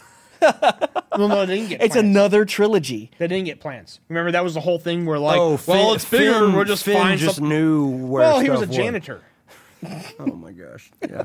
The Yeah. best thing about that movie is like when Han says, "So it's bigger. We'll just figure out how to blow it up anyways." Right. How do we blow it up? There's always a way to do that. Always a way to blow it up. That's something. That's Han Solo. That's an attitude that hopefully will not be reflected in Rogue One. No. Right. But yeah. Yeah. Looking forward to it. Yep. Can't wait. Merry Christmas, guys. Yeah. And Merry Christmas, everyone. Is that it? Yeah, I think that's gonna finally wrap up this obscenely long episode. Right? Insanely? I made up a word. You were saying obscenely and insanely. Yeah, sure. At the same time. Yeah, that's great. Well, that would be the excuse. No, it wasn't. It wasn't insanely long. Like, did you tell people last week this was going to be? Did you prepare them? No, I didn't. We are going What, to break this up. you think we plan ahead? No, Well, we did. no. I just told them that we were doing a Star Wars. Look around you. Well, I only tweeted a picture of our nice tree Our here set. Oh, okay. and the set earlier this morning, and we'll be splitting this up into multiple sections, releasing it all at once, and hopefully the video comes out in chunks. Well, I say as we we do make it. one separation at the pee break we took. yeah, right. Yeah, that'll be beginning Yeah. of section 2 or Yep. 3. Yeah. And we have Josh to thank for letting us use his studio and setting up Yep. all of this Oh yeah, insanity. and he says this is the wrong way to set up a set, but I like it. Well, all I meant by that is we just put everything. We in broke a lot of frame. cardinal rules. Yeah. Hopefully, it matches the aesthetic of our nerdness, just extending into all manner of things. You know. I think we did well. Yeah, I think we covered a lot of bases. And Good the game, good thing guys. is that, Good game. Yeah, I think we left a lot on the table, Yeah. but that's next year. So hopefully we are still doing this next year. And you want to sign us out, Steven? Yeah, sure. That was the Macrofab Star Wars Engineering Podcast Christmas Special, That's close episode enough. number First annual. 46. We were your host, Stephen Craig. And Parker Dillman. I was your guest, Josh. Merry Christmas, everyone. Take it easy, guys. Later.